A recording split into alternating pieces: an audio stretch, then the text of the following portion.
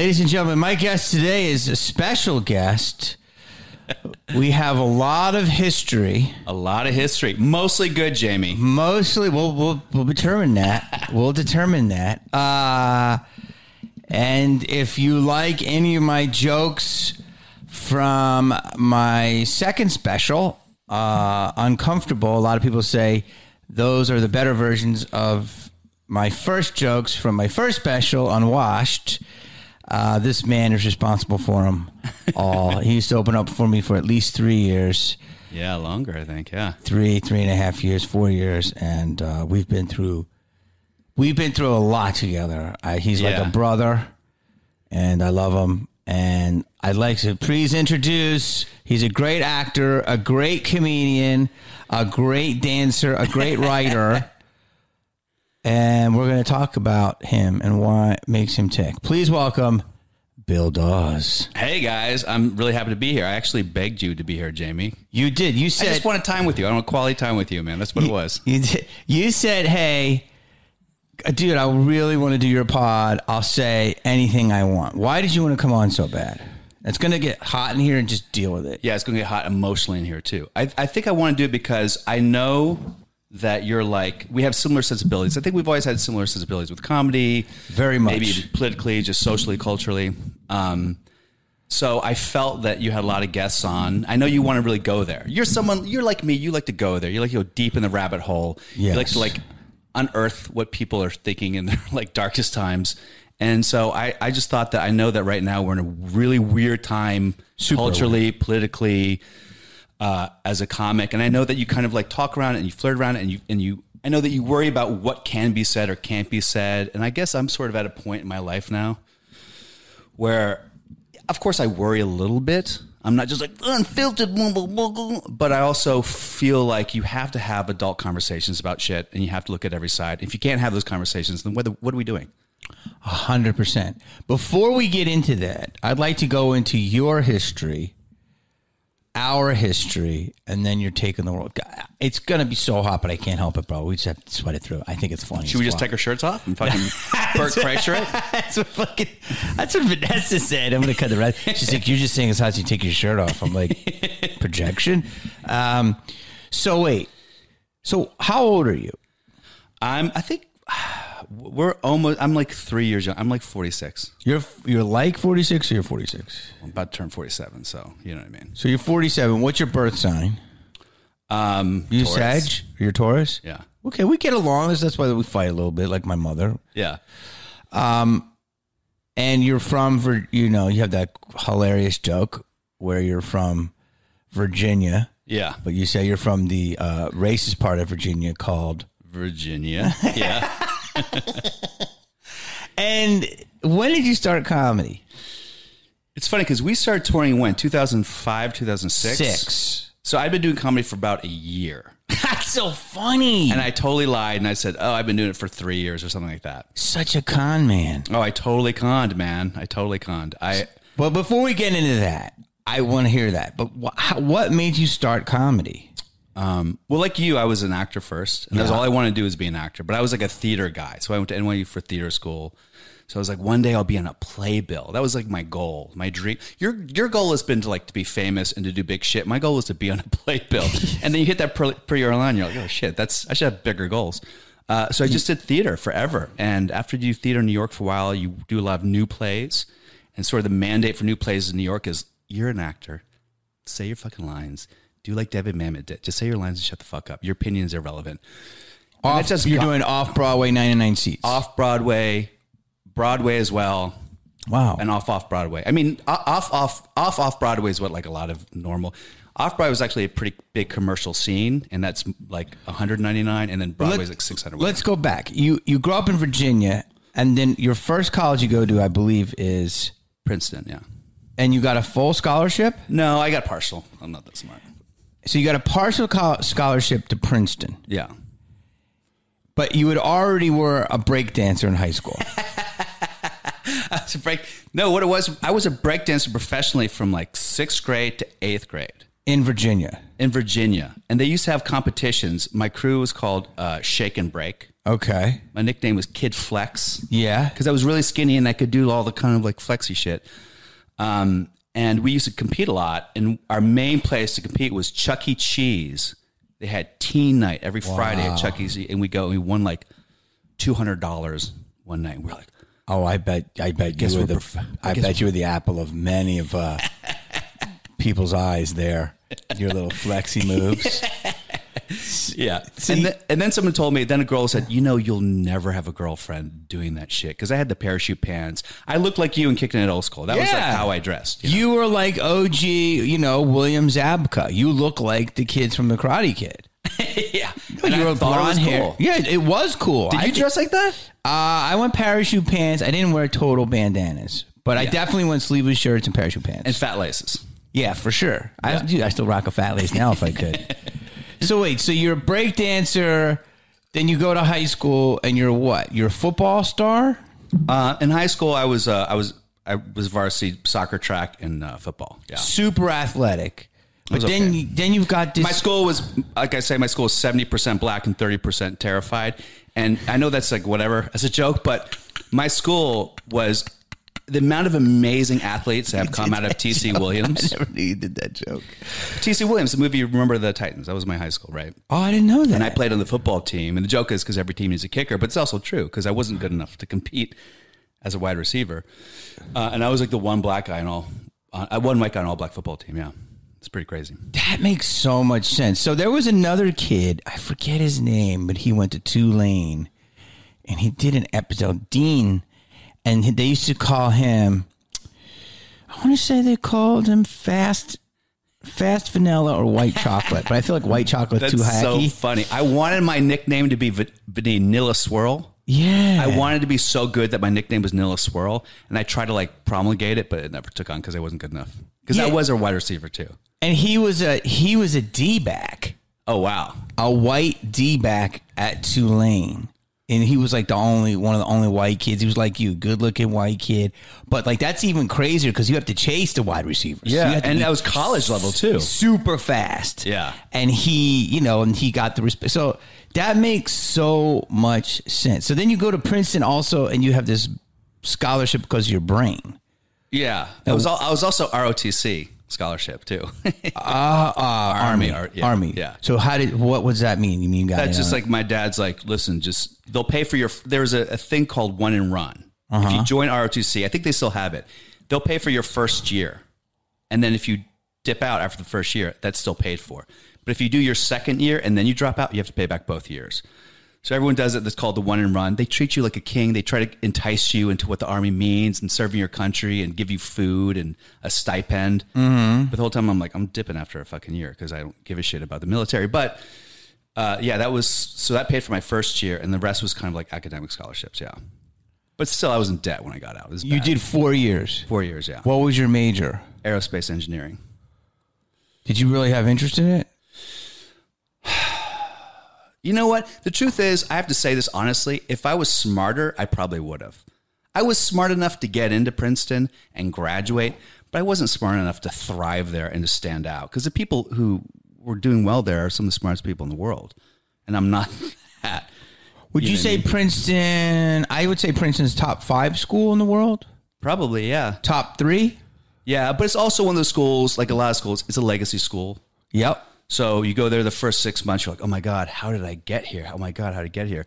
And then the next 3.5 years, you're like, how the fuck did he get here? How did she get here? And you realize there's a lot of like dumb people who are trust fund babies whose dad. So they get in that way? Oh, for like sure. Harvard's like that too. Oh, for sure. Of course. Because I know this about schools now because my nephew is super smart. So I learned all about that top 100 school bullshit. We looked on that, it is right? Bullshit. USA Today, yeah. No, it's a better guide than that. Because I know UCLA jumped up a lot recently. Yeah. So what would you say number 1 is? MIT? I mean, I think traditionally Harvard. Harvard, yeah. Yeah, you know what I mean? Stanford. Yeah, I think usually it's like there's always this weird thing with Harvard, Yale, and Princeton as like the top 3, but it's really Harvard and Yale, and Princeton was kind of like, we're with you guys. And they're like, no, fuck you. But Stanford, MIT. The Harvard of the Harvard of the West. Yeah. Yeah. Yeah, MIT is also a different school. It's a straight up like physics, engineering, technical school. So that's like a different level of Asperger genius. You know what I mean? Yeah, Robert's that's what I'm saying. Yeah. Yeah. So so you graduate 22. Yeah. So then what do? I went straight to NYU grad school for acting. When did you decide you want to be an actor? So when I got to Princeton, I took the... By the way, I worked with this guy for 4 years intensely. We've never had the talk. Traveled every continent with him except Antarctica. Never knew any of this shit. What crazy? A piece of shit I am. Can you give me my coffee? I read your book like 3 times. I wrote a screenplay based on your book. I was busy doing Shrek impressions. Go ahead. You were busy actually doing shit. So go ahead. So you get out, and what the fuck? You're aerospace. How do you go from aerospace to acting? This is what happened.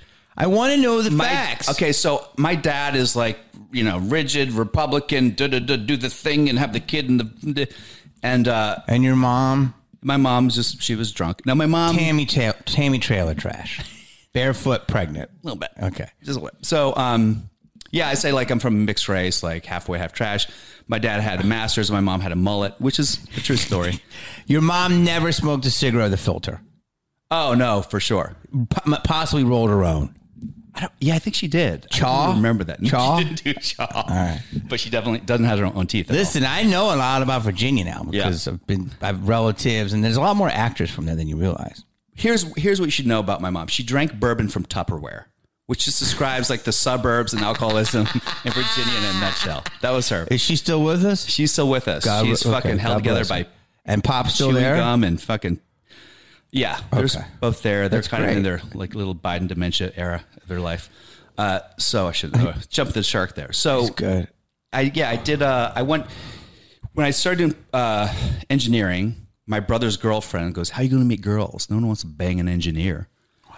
So I took an acting class because I heard that's how John Malkovich got into acting. He just like stalked a girl around registration day, and she took acting classes. So we took it. So I thought it'd be a good way to meet girls.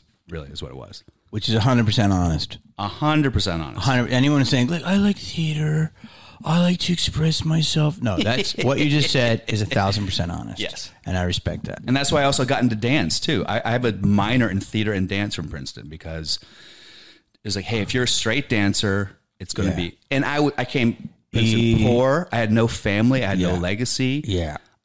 So I wasn't going to get laid without theater and dance at all. Yeah, that's a really funny thing to say. Yeah. And but you could get on Madonna's world tour and end up, you get in those circles. And that's a true statement. Mm-hmm. So wait, you then you do acting, you're number one in your class, people love you, and then bam, you get bitten by the bug. Yeah, I think it was just maybe my junior year, I started thinking, wow, maybe I could do this. Maybe that's something I could actually do. It took you 7 years. Maybe I could do this. You already were fucking winning Chuck E. Cheese contests. But that was never acting. Got into Princeton. But so here's another what? thing, Jamie, like here's something I've always admired about you. You have like amazing facility with your voice. Like you can go really high, really low. You can do all these. I grew up, I had braces. I had chronic tonsillitis. I had a really bad speech impediment combined with a really lax Southern accent, so I kind of talk like this a lot. Really? Yeah. I never knew that about you. Really bad acne, Coke bottle. I was a fucking mess. You know what I mean? Wow. So I never thought in a million years that I should be in front of a camera or anything like that. Nor did I ever think that I could use my voice to express myself. The only way I expressed myself was like physical shit. And in my comedy, I still am kind of like that. But I would just do falls. I would jump from buildings. I was that guy doing the crazy shit, hurting himself for people's amusement. Approval. Yeah. But were you fighting back then too, or no? No. Not at all. Meaning because you're a UFC guy. Well, I do jiu-jitsu. Yeah. Yeah. You have so much. I'm trying to stay in it. It's incredible. So you go to NYU, which is a whole bunch of other money. Junior year, you think you can do it. So you graduate? No, junior year in college is when I was like, I think I could do this. So then you go to NYU, and how long do you go for? Senior year at Princeton, I applied for NASA, and I applied for Wall Street jobs. My dad what? Like to work at NASA as like a consultant, as an aerospace engineer. Well, what about at Wall Street? Basically, Wall Street was poaching people. This is like, the late 90s. They're poaching people from Princeton to work on Wall Street who were engineers because they thought, okay, this is the mind that would work for Wall Street. And I did like interviews on Wall Street, and they're like, why do you want to work at Goldman Sachs? And I would have this like prepackaged sort of monologue about, I care about like commodities and what the fuck. I didn't even care. At one point I lost my track. I was like, I don't know, man. I just want a job. And the guy's like, okay, thanks for coming. And I literally threw my briefcase away like after the interview. I was, I don't think I'm not cut out for it. You know what I mean? It just, I think. So that no one hired you? I did get a bite from Anderson Consulting, which is like, I don't know if you know that. They're kind of big, yeah. Yeah. They wanted like call. I just was like, no, man. So I got an NYU, and I was like, my parents, I guess they still thought it was school, because my dad, not anymore, but I think up until maybe 10 years ago, he still was holding out hope that I might become an engineer or something. You know what I mean? Like if I wasn't working for like several months, he's like, well, you know, you do have an engineering degree. Totally. I'm like, Dad, it's done. So wait, so then you get into NYU, and how long do you go for? It's a 3-year program. It's a Master of Fine Arts. So you graduate when you're 25? 24. Yeah. And then you're in New York, all jacked up, contacts are in. LASIX. Straight dancer. Yoga teacher. Yoga. I was a yoga teacher. Oh, you could see you doing that. And then you're just off to the races. Well, so in the beginning, I was just like, I was in my 20s in New York, and I was on a soap opera and doing plays. What soap? All My Children. A regular character? Recurring. That's good cash. Yeah, it wasn't bad. It was like $1,100 a day to play Susan Lucci's gay assistant. You played a gay guy? Dude, all I could get cast in, from 24 to like 28, I was only, because I can't grow facial hair. Bill. And I look gay. That was a joke. That's the only thing you can get casted now. You're still getting cast. No, luckily I'm too fat to be gay. You could just now I have to be a bear. I'm a different type of gay guy now. Bear with no hair. I used to be a twink, but now I'm a bear. Yeah. Yeah, bear, no hair. You're right. So wait, so you go and you start doing this, and then you got disenfranchised, so you're starting to make the rounds, doing all that acting stuff. What happened is I got fired. I was doing an off-Broadway play called Burning Blue, and there's a movie about it. They made a movie about it. About gays in the military, and it was like a dream role for me. Oh, you really were up in the West Hollywood theater scene. So I played like this hayseed from Arkansas who's like talking about, hey man, I had a cow I used to fuck named Bessie. Let me tell you about, and it was just like a perfect role for me. Just to the Southern, like, hey man, fun guy. Just from the Virginia stuff, not with the cow fucking. Yeah, no, yeah. I mean, but okay. So that role was a great role for me. I was ripped. I was on stage naked the whole time. I was getting all this attention. Doodle out. And Doodle out. And Kit and Caboodle. And how many seats? 99? That was 200. How are the reviews on the Doodle? There's articles about it. Yeah, you haven't. Jamie, we have the same doodle. We've talked about our doodles. No, we have similar doodles. Yeah, you've got a great doodle. We both look at each other's doodles and said, yeah, but you gotta have, but you remind me more of like, you're like a Coke can. You know what I mean? You might not get to the back, but you're gonna the sides are gonna get a workout. You know what I'm saying? Am I wrong? Small. But I was thinking you have to fill that thing with blood when you're out there. Oh, I always fluffed pre-show. You got to fluff. Do a little blah, blah, blah. Because I went out for that horse play. Equus? Yeah, big. I was a big Pasadena Playhouse. I was already getting the name in movies, and that was like the move to get legitimacy. And I went down to the wire, and then I didn't get it, but I was like looking on like things like that. It was early internet of like how to keep the doodle full, because that's what you have to do. You got to shave the pubes. Yeah, you got to do a little pregame fluff to look at what he's telling everybody is the pubes are shaved to make it look like you got more. Yeah, right. Because we're not being used. For me, I'm being stored. You know what I mean? You probably got a little bit more out of the cupboard without being used, but you know what I'm saying? Yeah. No, I did a little pull and fluff, a little pull and spank. So you got that, and you were happy every night. You whipped it out. Yeah, and you probably got a lot of good reviews. Great reviews. New York Times said it's the best thing on a stage, and the New York stage this fall. You got a lot of invites to fire. Wait, you got invites to dinner parties. I definitely had. What's funny is I was a go-go dancer in New York for years, right? I did so much. And they're all the same thing, kind of, right? Like dance. But I was a go-go dancer, and I would dance for straight crowds and sometimes gay nights. Yeah. Gay dudes were always so much more polite than the women. The women would like just grab your junk and they come here, fuck, get over here, and fuck me. And guys were like, hey, can I buy you a drink? Guys were always so polite and nice. We have to talk about this later because I want to get to that. But you know what that is? Michael Addis has a great quote on it. He goes, when are we going to attack drunk privilege? Oh, God. That's hilarious. Right? Yeah. And then again, because I totally agree with that. But, okay, so you get on stage, you get fired. Why do you get fired? Because, first of all, as you know, Jamie, like, I have a problem with authority. Yes, you do. Which, I've apologized to you about that already.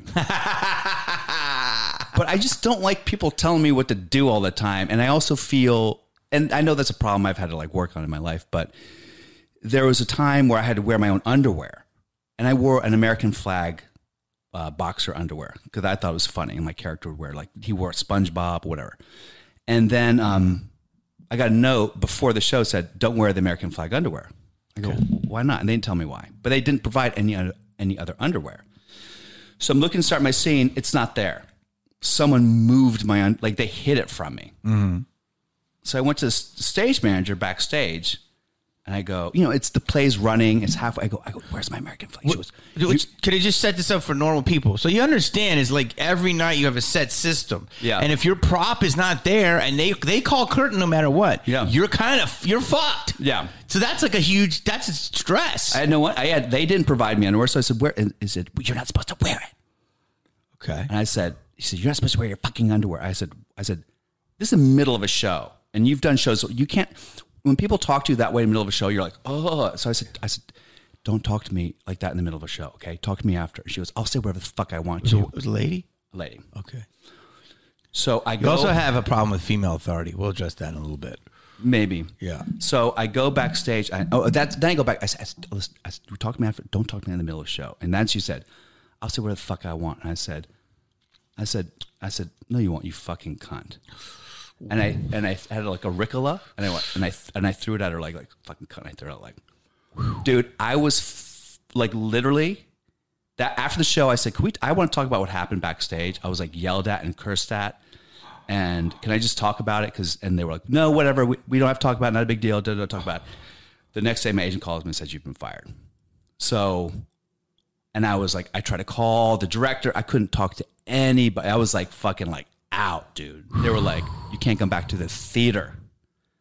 And then they went around to all the female cast members to see if I was engaged in any sort of campaign of sexual harassment because I used the C word.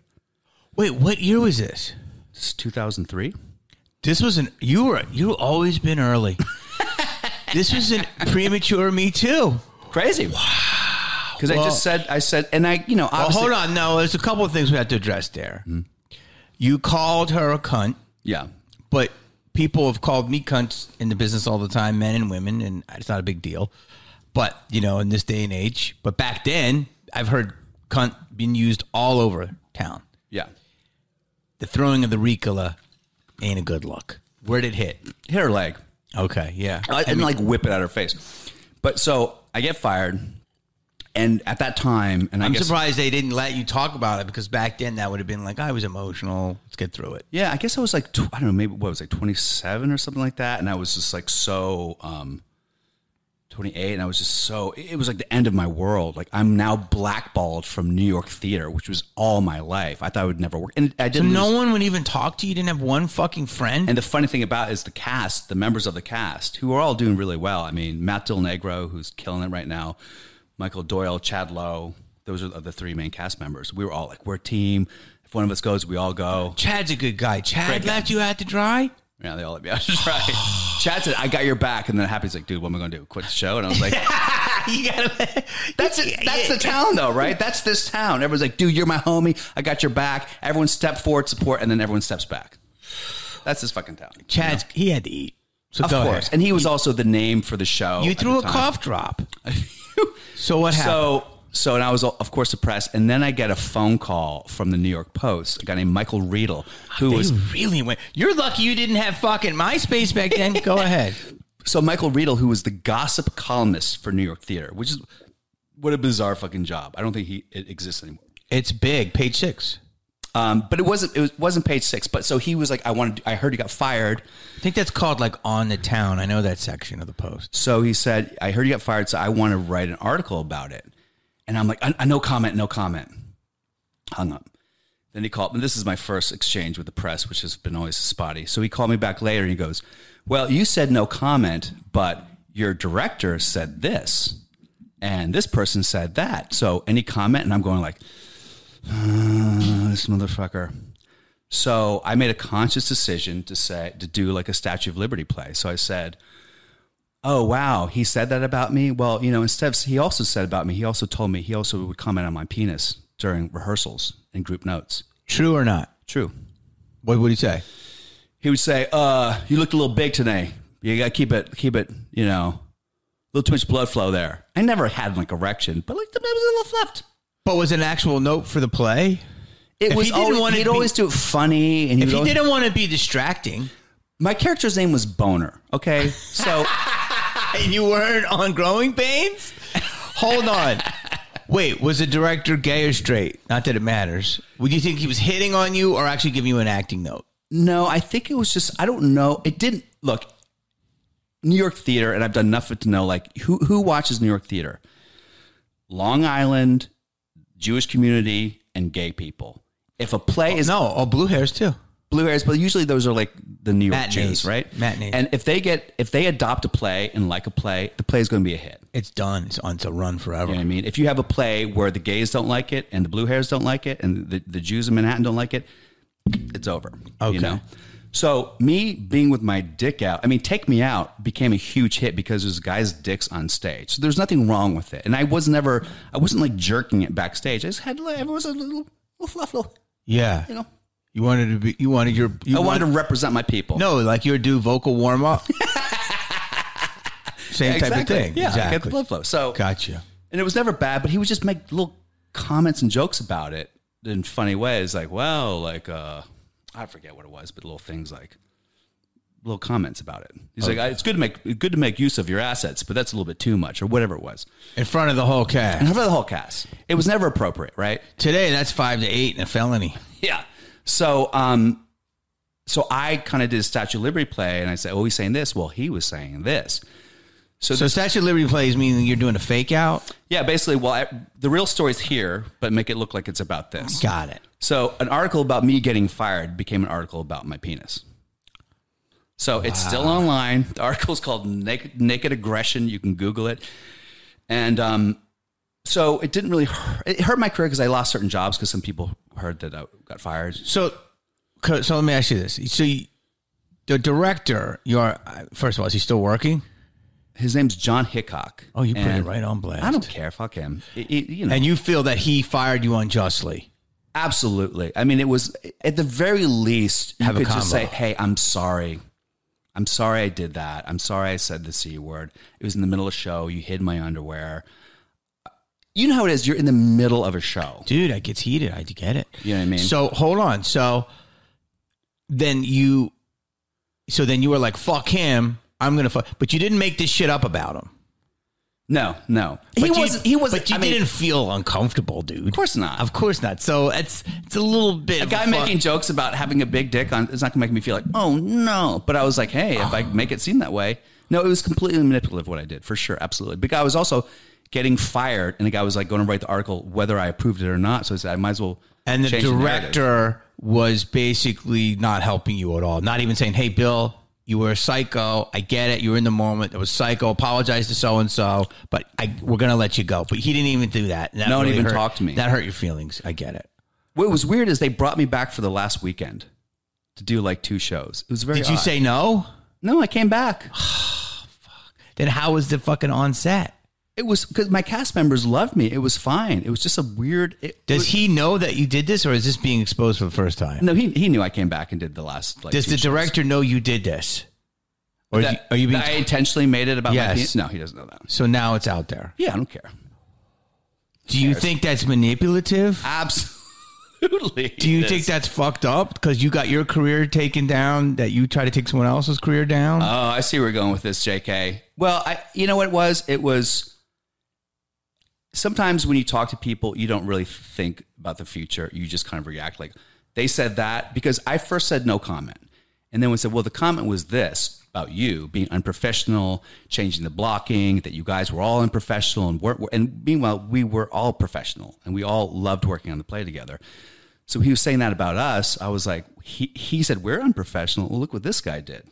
So it was me being a little petulant. So he was shitting on all you or the whole cast? The whole cast. In what? The article? Yeah, when he was reviewing, talking to Michael Riedel, he was like, well, they were unprofessional. They were changing their blocking, which is against equity rules. So wait, the director was talking to the Gotham columnist. The Gotham columnist was writing an article. Yeah. It was about you being fired. Yeah. You felt you were fired unjustly. Yeah. So then this guy shit, not just on you, he shit on Chad and everybody else. Yes. And you're like, fuck him. You know what he did? Yeah. So even though it didn't really affect you, you're like, the guy says I have to fluff my dick less. Fuck him. He commented about my dick too much to get back at him. Yes. Okay. Yes. Makes sense. Yeah. I mean, was it a high integrity move? No. Do I feel guilty? No. Has it affected his career one iota? I don't know, man. He was a musical theater guy. You know, I don't really see. I saw him around like once after that, just on the street. I was like, hey, man. And I haven't seen him since. I don't know. Here's the thing that's fucked up about it. If it wasn't true. But it was true, but you didn't care. So you really shouldn't have did that. But I understand why you did it. Yeah. Because, you know, this is what we rally against. Yeah, we're talking about the bullshit. I mean, I didn't care, but I didn't care, but I also like didn't like it. No, you didn't like. Of course you didn't. And it was in a group of people. It's unprofessional. Yeah. And did he say that about? It was embarrassing for sure. Did he say that in front of any females? Of course, there were 2 females in the cast. No, but did he say that about their breast? If they were out, would he have said that? Yeah, of course not. No, exactly. Yeah. So, dude, that's fucking amazing. Okay, so I have questions, but we could go with the flow of it. So how did you start into comedy then? So after I got fired from that play and I felt like my life was over, which I think happens like every like 6 years. Yeah. I was really kind of depressed. I had a buddy of mine who was doing comedy in New York, like open mics. And he'd always told me to do it because he thought I was funny and that I could do something with it. And I was like, I don't know, man. So he basically said, look, I'll pay you $20 and I'll get you a taxi to come down to this open mic called Surf Reality in the Lower East Side. Who was the guy? His name's Jeff Glass. He's an old buddy of mine. How old were you? I guess I was like 29. No. If you started in 05, I guess I was probably 30, 32. 30. So I started 05. No, maybe you were 32. 30, 31. Yeah, okay. So so I went down there, I got hammered, put the name in the hat. I did 3 minutes, and I don't know how like your first set was, like what you were doing. Like I don't know if it was at that time you were doing a lot of voices, impressions, and characters. But for me, all I had was like physical comedy. That was my only foray into anything funny. You know what I mean? Yeah. So I think I was literally doing pratfalls, and maybe it was a little derivative of Dane Cook. I was like jumping around, kicking inanimate objects. I don't know. But like, no one laughed. I think I got one chuckle, and I had 2 realizations. One is that it's not so bad to bomb. Wow. Like you first said. You think, like, I remember when I was a child, I watched that movie Fame, and the guy bombed in front of like industry, and you're like, oh, and then when you actually bomb, you're like, who fucking cares? It's not that big a deal. So I bombed A, and B, I also didn't want to bomb anymore. It was a twofold thing of like, it's not that bad, but I want to be better at it. So then I just Eminem'd it and got the mic, and I literally bought a microphone, stood in front of the mirror, and did a bunch of shit. And I think my first joke that worked was about spooning my girlfriend, maybe, which I probably did for the next 7 years. And then I did a joke about like different races picking up women on the street, like that type of like simple hacky shit. You know? Yeah, but it's a good start. Wait, the bombing thing is not our fault, because if the industry didn't rate you whether you bombed or not, I would bomb a lot more. If clubs didn't say, well, you're bombing, you know what I mean? Or it's hard to grow within the ecosystem if you want to. So that's why you have to get with a club or a movement that where you can go and bomb and try. And it's hard if people, that's why I don't like to do new jokes on, I like to do like workout nights. And I'm like, please don't buy the ticket, because it's going to be a mess. And people charge $20 and it's like, oh God, you know what I mean? So that's a whole other convo. But so you go, and then you start in the scene right away, take any time, or boom? I just started. So basically my journey with it was I started doing bringer shows at the old Gotham Comedy Club on 22nd Street. That's where I used to play all the time. Did you do the Bringer shows? No, I used to do that Gotham. I love that Gotham. Great club. And I would do it like basically a person per minute. So that's up by the meatpacking district. The old one was on the west side. Yeah. On the east side. Okay. It was between 5th and 6th. Anyway, but I would bring 10 people for 10 minutes. And at the time, I was like pretty soon out of school. I had enough of it so I could get people to come. And it's funny because Bill Burr mentioned this in one of his podcasts. He said that you get into comedy for a certain reason, like the thing that you want to do. And then the industry and everyone else tells you to do something differently. And then you kind of go towards that. And then you end up going back to the thing that you always want to do. So true. So I always, for me, like I don't have a connection to stand-up comedy if I'm not like physically invested in it. I just don't. So I think when I started, it was just like literally auditioned for, I think something called White Boys in the Hood. I auditioned for it on Showtime. And they were all like, well, Bill's going to book it because he does all this race stuff. He's a white boy from the hood. He's killing it. And then she saw me. She said, yeah, he killed it, but it's just stunts. He's just doing stunts.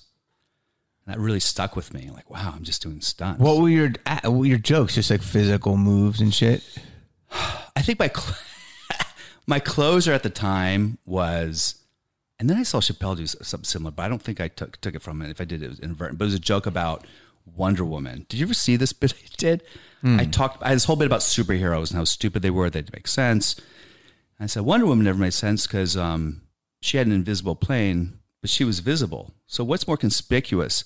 A little Cessna flying through the sky or a woman with star-spangled hot pants and double D cups in midair? And I ripped off my pants. I flipped my shirt and I ripped off my pants. So I had my shirt flipped and I was like, stuck my butt out like flying a plane. I think I remember this. So I had like my American flag boxers from the play, by the way. Oh shit. And then my flipped shirt. And that was my big like closer. And it would get a laugh. Yeah. But in the day, you're still sitting there with a flipped shirt and your pants off and you have to get off stage. It was always a little... Looking back, I understand why a lot of comics at the time were like, what the fuck is this guy? What the fuck is he doing? It's a little like humiliating. But hey, you're trying. Yeah, exactly. So how did you get involved with the Laugh Factory? So when I first was coming out to LA for pilot season in the early 2000s, I would see a show at Dublin's. Did you ever do Dublin show? Jay's show at Dublin's? Yeah, I did it. I was already on my way when that was popping, but I popped in like 3 times. I think I might have seen you there before. And that, I mean... But that was the hot spot. There should be a documentary about that. The amount of comics that came up. I mean, Sebastian, Ralphie May, Dane Cook, Bobby Lay, Alonzo Bowden, you. Yeah. It was insane. So, and it was in a bar, and it was packed, and everyone was beautiful. Yeah, it was the first time I ever saw people that were over a 5 at a comedy club. Yeah, because I felt like in the 90s, comedy was still in that relegated to that world where it was like, either you're the comic, the Jerry Seinfeld, like blazer and jeans guy, or you were like the leather jacket guy and nothing else. No. But I was telling somebody else this. The blazer guy, leather jacket guy, angry lesbian, ghetto black dude, fat, disenfranchised, Mexican, like the archetypes were huge. It's nothing like it is today. Exactly. But the POVs were strong. Very strong. And the fucking voices were unique. Yeah, for sure. So go ahead. So I think when I went to Dublin's and I saw like Dane, I saw like, wow, you can just be a dude. Chappelle rolled up there too a few times. Yeah, it was amazing. My God, I wish there was a documentary. But anyway, I was like, and I think Dane, for a lot of people maybe don't want to admit it now, but I think Dane really was a seminal comic in the sense that 1,000%. He introduced a type of comic to the world, which was like the dude.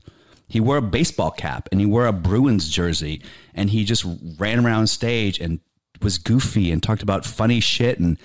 And his ability to sort of galvanize a crowd and make a crowd laugh was fucking unreal, dude. People forget that. How amazing he was live. I mean, I had never seen anything like it.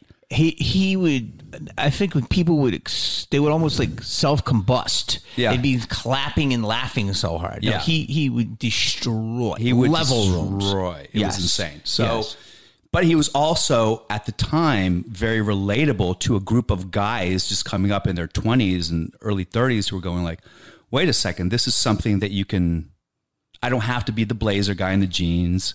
I don't have to be like the smartest. I don't have to be George Carlin. I don't have to be that tortured either. You know, there's this idea that you had to be like really weird and tortured and like Bill Hicks.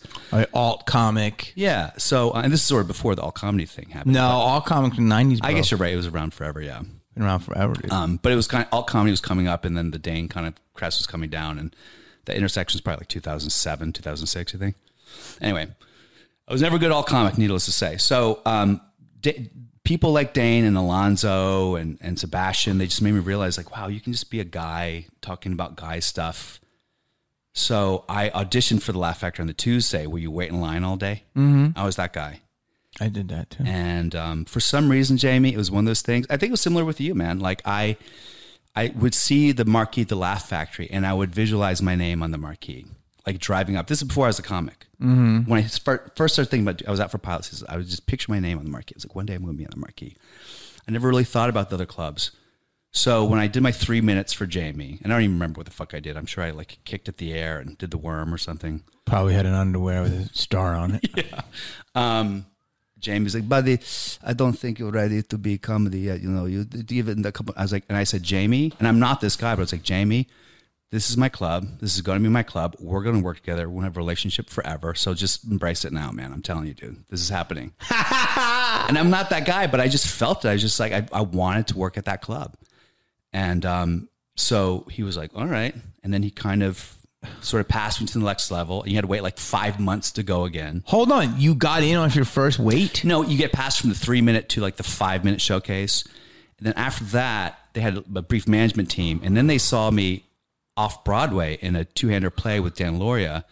And he signed me from that. And he wanted to be my manager at the time. At the time, he was managing people, which is no longer a thing. So I became, when they opened the New York Comedy Laugh Factory, which is where I met you. Yeah.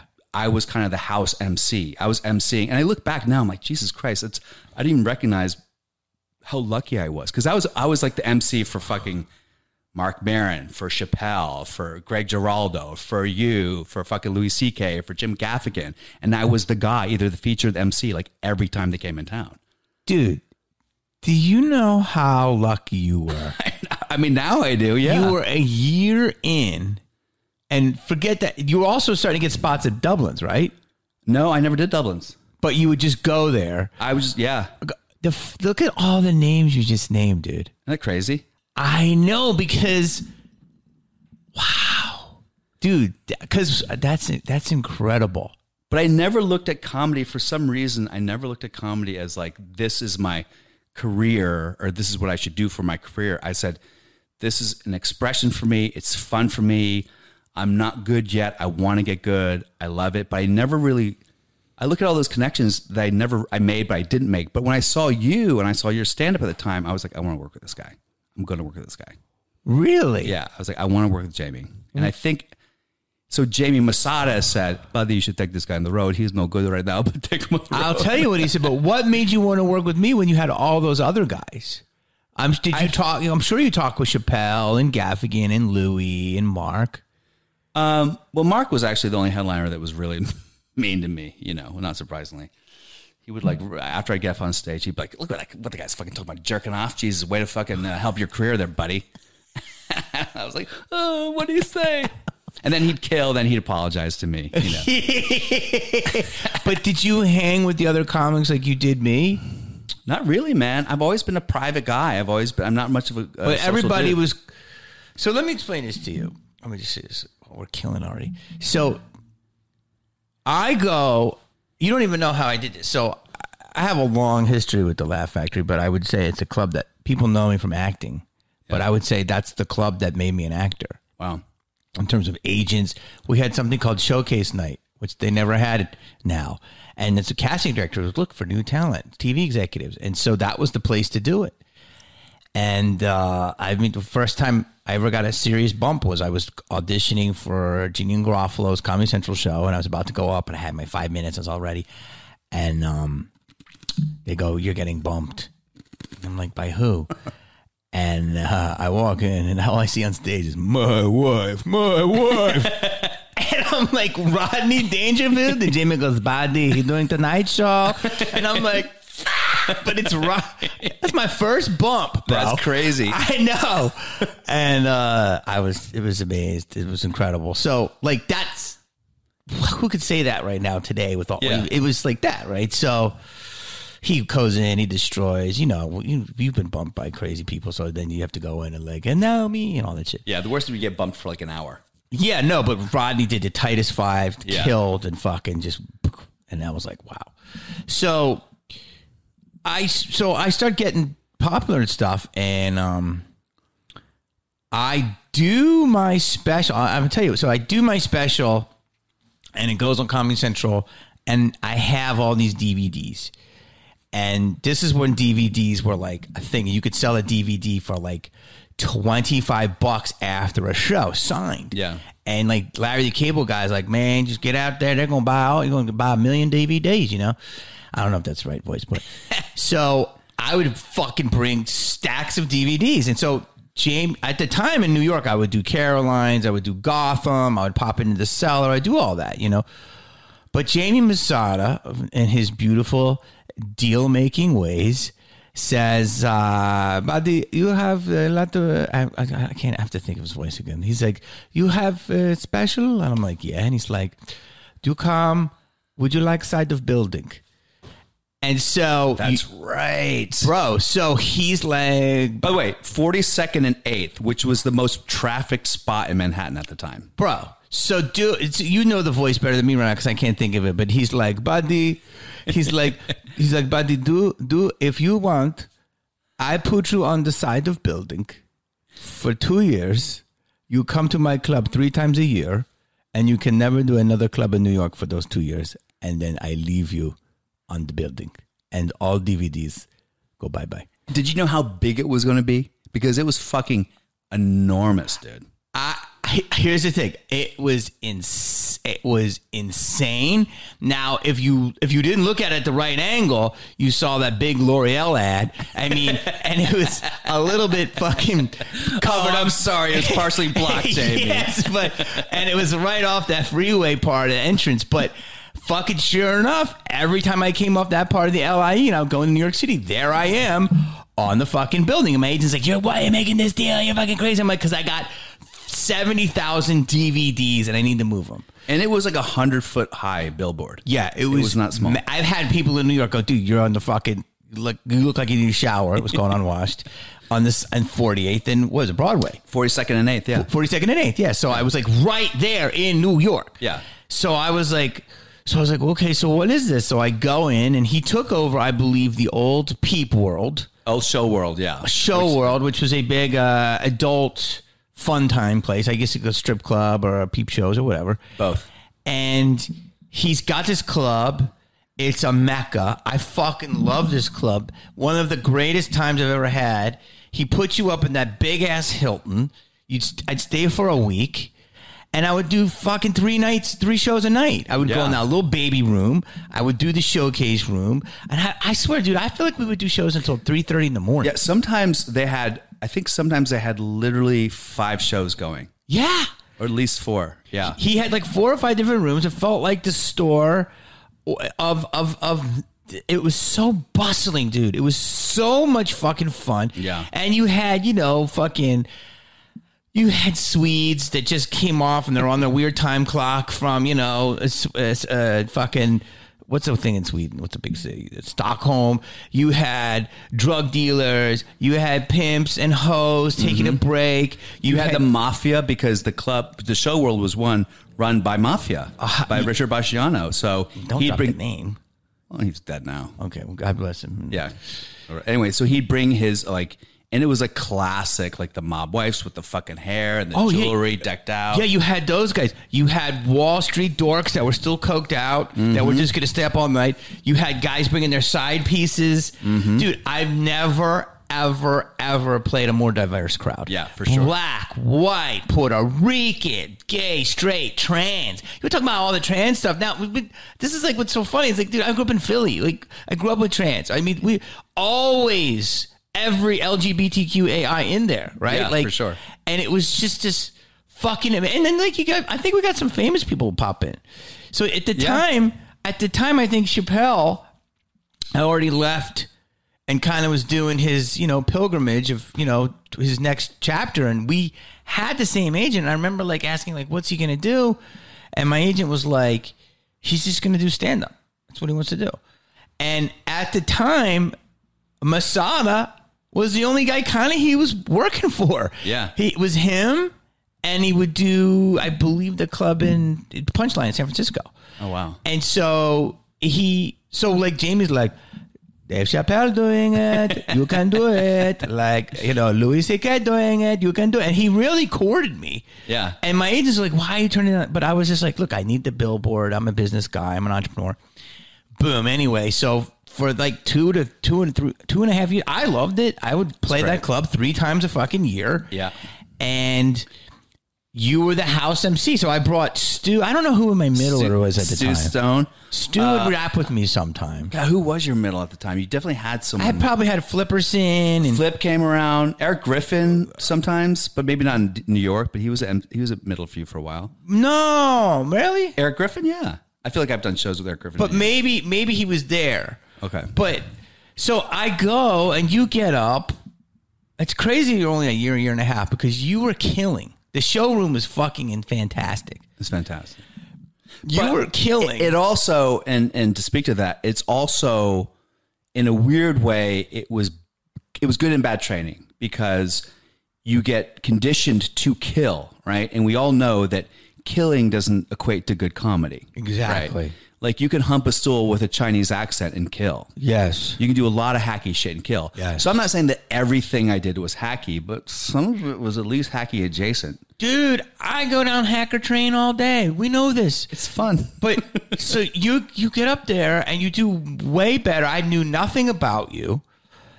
And we're selling DVDs. And so Jamie Masada had the trick. And he's like, fucking, I would have big lines. And we have drunk bachelorette parties and all that shit. That's when I was wearing like a blazer. But I was like a mix between blazer and like cool, like 7 Jeans comic. Yeah. And that's when I was rapping and comedy. And yeah, Stu would come out. You guys would rap together. Yeah, we'd mix it up. I'd give a show. And I thought you could do that. And Larry the Cable Guy's manager, JP, he was a great guy. He was like, look, man, either fucking rap or fucking do jokes. Don't confuse the fucking audience. And I was like, well, then Donald Glover fucking smashed that. Yeah. But like at the time, I was like Lonely Island. Yeah, you were the only. Yeah, they weren't there yet. Yeah. And whatever, I'm early. I mean, again. circle, dot, is still a fucking dope ass rap, man. Thank you. I heard it the other day. I was like, God damn, this is good. It was circle, dot, get the COVID shot. People are saying that. Yeah. So I'm sitting there, and so Jamie Masada, fucking the killer businessman he is, he's like, Buddy. He would take the fucking DVDs and he would go, and he'd go, what's your name? And he'd have somebody rip it off. He'd have you rip off the fucking thing. And then they'd go, Nicole. And he'd be like, to Nicole, love you. And then he'd go, let's go. And she goes, I don't know if I want to buy it. And he goes, it's already signed, $35. And he would charge, this was 2006. Yeah. It was the summer. It was hot as fuck. And he's charging these 10 bachelorettes and roll through. I make $350 just off of 10 DVDs. And I'm like, the best night I ever had was in that fucking club. I think I made 2,800 in DVD sales just because he signed them all. I go, it's already signed. It's already signed. Your name? Yes.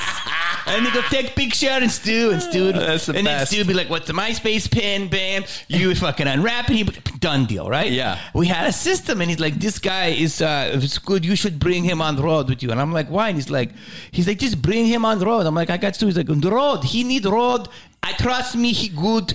And so he's fucking pushing you down my fucking throat. And then I'm doing like a joke like the next show. And then like you gave me like a tag and I did it and it worked. And then that's kind of how it started. We like the same things. We like to go out to clubs after, bottle service. You have a good time. Yeah, you would always crack me up. Yeah, we would laugh. Like you're funny. And I would always tell people like Jamie's funny. He's a funny actor, funny comic. When you're out and about, like messing with people, like when we were in Iraq together, when you fucked with those guys, like just take your pants off. I don't remember the whole thing with the hotel, dude. You would have me crying. Your ability just to like kind of not manipulate people, but also kind of manipulate people. Totally. It's fucking great, man. I loved it. I was never good at that, so I always admired it. Well, thank you. And so then I just end up having this tour. I honestly, I wish that club existed today. I wish that feeling existed today. I wanted to because I feel like I could go in there with no cameras. I could work on shit. Some bits would kill. Some bits would fucking die. I could fucking high five with a pimp, talk to a Wall Street banker. I could do any joke I want. Yeah. And no one would cry. And I felt like I would get off stage sometimes at like 4 a.m. Yeah.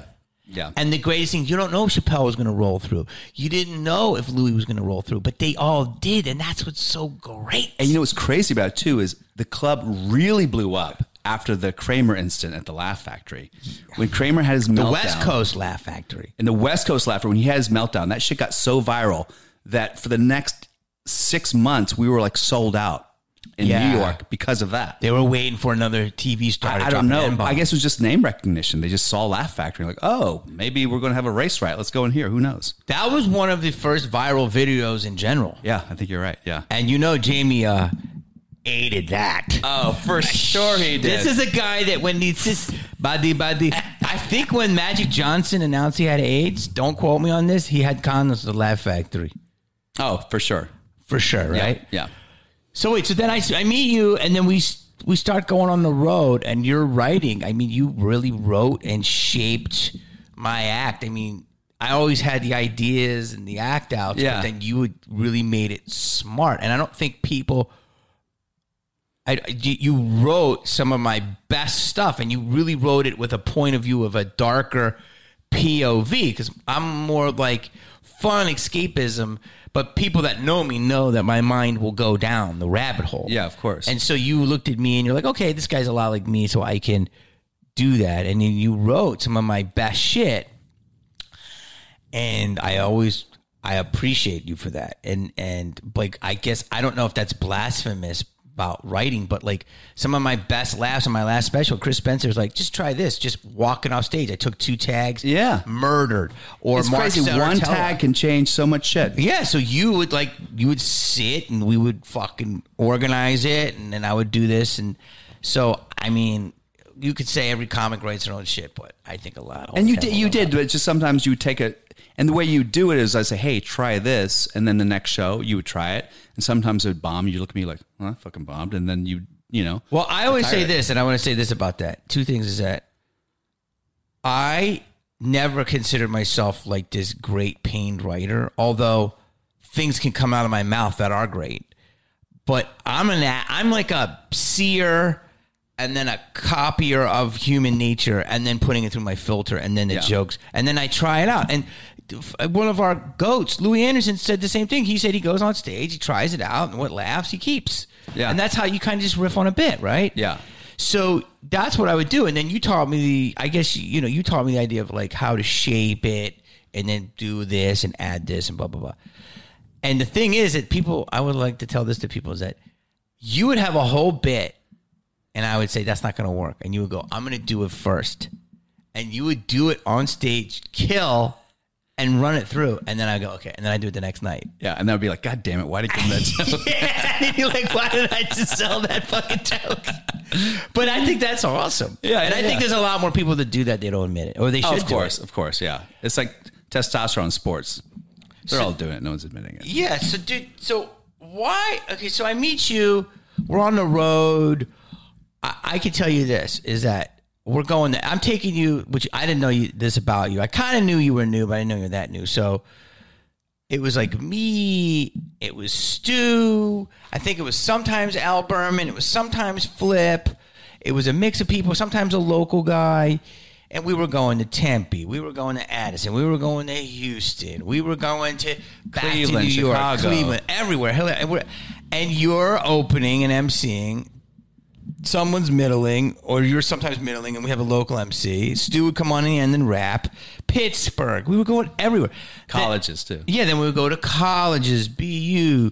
We would go to Texas A&M. Then we would go then we started getting festivals, and I took you to South Africa, and then the Philippines. We went to the Philippines, had an incredible show. We opened up for Vertical Horizon in front of 6,000 people, where the Thriller Manila was it. And then we went to Iraq, we went to Kuwait, we went with Paul Wall. Some of my best experiences in comedy because of you, for sure, Jamie. Without a doubt. I appreciate that. And we had this whole crew. And Miami, we did a ton of Miami. Yeah. Fort Lauderdale. And what do you think happened? I was waiting for the question. Okay, I'll say tell this. you what I'll say from the point of view from. Here's where it's weird because San Francisco, everywhere. All A clubs. By the way, San Francisco Punchline. San Francisco is where we had our big falling out. Yeah. Where you fired me. And then like a week later, I saw Funny People, the Judd Apatow movie, about a feature who gets fired by Adam Sandler in San Francisco. So I was like, God damn. There's similarities in that story. I told Judd this, but that movie is so real. It's unbelievable. Yeah, it really is. This is my take in retrospect, which is different than my take at the time. In retrospect, festivals, Vegas. I put you on. You put me into Vegas. Remember the festival? I'm going to tell you. Let's take that out. Okay, fine. We'll go around this, but go ahead. I already talked about it. Here's the situation. I remember I did a show with me and Nick headlining. Nick was getting bigger than me, so I was the first comic, and it was like 1,900 seats, and Nick closed. I think I got you a spot on that show, didn't I? I don't remember that. Probably. But then in 2006, within the New York show, within like 2 months, TBS was having comedy festival. Did I bring you to Aspen? We did the HBO Comedy Festival in Vegas. Yes. And and Bob's like, yo, do you want a middle for me? And Bob's like, I'll have a private jet. I'll do 45. You do 25. And there's this guy that's going to be the MC. And I go, dude, I got this opener. He's always with me. He's great. Can he do 5? And Bob was like, yeah, sure. So I got us all on a private jet. Stamos' private jet. I remember that. It wasn't Stamos' private jet. I thought it was. No, it was another guy's jet. Oh, okay. And we go up. And... so much I got to say to you. But here's my question: is why? Well, I'm going to go back to that. Why do you not? Here's what it is. You're so talented, dude. You're a great looking guy. You're built. You can dance. Okay. You can do voices. You got a great fucking writing mind. You can argue and debate with anybody. You're blessed by the black culture. You're a fighter. You're fearless. Why do you not think you are bigger? Ooh, I think there's a lot in that question because a lot of it has to do with obviously my own shit. I have the answer, but you tell me. I've definitely, like, for example, getting fired from that play in New York was an example of I was the toast of the town for that part. Everyone was coming to see me. Every agent in New York was coming to see me. I get fired. The first play I ever did, I co-wrote, and it was shortlisted for the Pulitzer. And I think that I had a little bit of issues with authority, which at the time you just think that you think that you're going for artistic truth, and if you're trying hard and you care, don't get mad at me because I care. But the truth is, I'm being a pain in the ass. And there's always a fine line between going with the flow and going for it, right?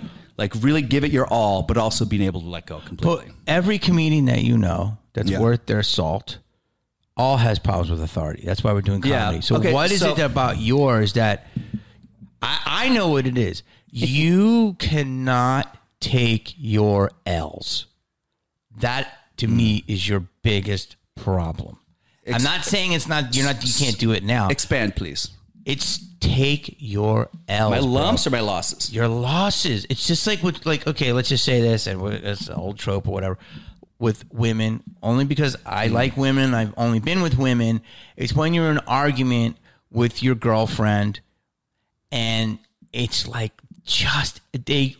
I've had moments with girlfriends where they just need to prove that they're right. They don't want to lose an argument, and it's like, girl, I conceded 5 points. Just take the L on this one. Yeah. And they won't do it. And that's when you have to like walk away, get that hour of air, and then they go, okay, well, maybe whatever. I feel, I'm not calling you women-like, although in 2021, I'm saying that you have these moments where you just were so stubborn. And I'm like, dude, let it the fuck go. And you won't. Yeah. And I'm not even saying, because if you're right, I believe I'm very malleable. Yeah. You tell me if I'm wrong about that. Oh, you are, for sure. So that's what I think your problem is. You feel like you want to be right so bad. That's my opinion. I think that was definitely, I'm sure I still have that, but it was definitely a bigger problem years ago because I thought being right was more important than being liked. Because if you're right about something, like what is more important than being right about this thing? So I would do so many plays where I knew a moment needed this, either in the writing or in the acting. I was like, this will make this play better. At the time I started getting involved with ghostwriting screenplays and punching up screenplays. And I just became so convinced of my point of view that I was right, that I really felt like it was doing that. When people said no, it just struck me as personal. Like, yes, you're striking down everything that I care about and I believe in by saying no to this thing that I'm so passionate about.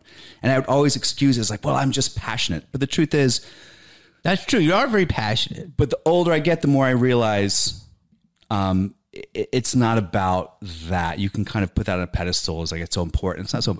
It's better to be liked. It's better to work with everybody. It's better to kind of give respect. And I think with you, working with you, because we were friends, like you were probably one of my very best friends. And I think that's a tough time when your best friend is also your boss too. You know what I mean? So we were friends, but there was also times when you're like, hey, motherfucker, I'm Michael, you're Tito. Get my bags, get my shit. And then I'd be like, but we're buddies. Why am I being treated like that? And I think I had to kind of come to terms with like, these are his shows. They're not my shows. So if he wants me to carry his bags and deep, like, I should do that. Wait, did I make you carry my bags? It wasn't a lot, but it was just it was just a general feeling of like, feeling like we're peers, and as opposed to really getting that, okay, and I was supportive of you, but there were times when you're like, hey, tonight, don't do jokes about this because I'm doing jokes about this. And they were never the same joke, but they just had similar. I never did that until I was with you. We started mirroring each other's styles, whether I mirrored you or you mirrored me. You would do certain shit, and I was like, that was the same fucking premise, bro. But I mean, and if you kill with it, I didn't have the ability to do an extra 5. Like, I only had X amount of time. So the truth is, when you said don't do that, I should just been like, oh, of course. But then again, I also didn't have enough material but I was like, what do you mean don't do it? Don't tell me what I can and can't do. Then there's like that weird thing that people feed into your ear. Like, don't let people control you. You're a comic. It's about your artistic expression. Well, you would do stuff like, I would do like a black lady at Pepperidge Farm, and you would do like, I'm a black lady at the DMV. And I'm like, and it's like, it's totally different. And then you get up there, and I'm like, wait, that was my black lady. You had a better black lady than me. Which we both can't do it anymore. But like, no, I think that my feeling is, so the Saget story is a great, and I know it's hot, but I don't care. We're going to keep going. The Saget story is a great example of this. So let me set it up for the people. Okay. So, and then I want to tell you what I think about it, though. Okay. So I get asked, I have this, CAA is my agent, and they're great. And I still rode with you after all this shit. We had a brief fall. I'll talk about that. So Bob's like, look, it was simple. Bob's like, look, I'm going to fucking do my headlining show. It wasn't at the Coliseum, but it was like the next biggest thing at Caesars. It was this huge ballroom. It was like a conference room, conference room. No, it was like a ballroom. Ballroom. It was like 3,000 people. Whoa. Bob was doing like 35. I was going to do 20. The MC did 5, and I got you in to do a quick 5. And Bob's like, sure, it's great. And then Roger Schiffman, the fucking man, he was his jet, and I let my buddy Solowitz come. I don't know why. And it was you and Stu me and Stu were going to rap because we had Rolling with Bob Saget, and that was the song that he used for his special that was getting hot. He did Entourage.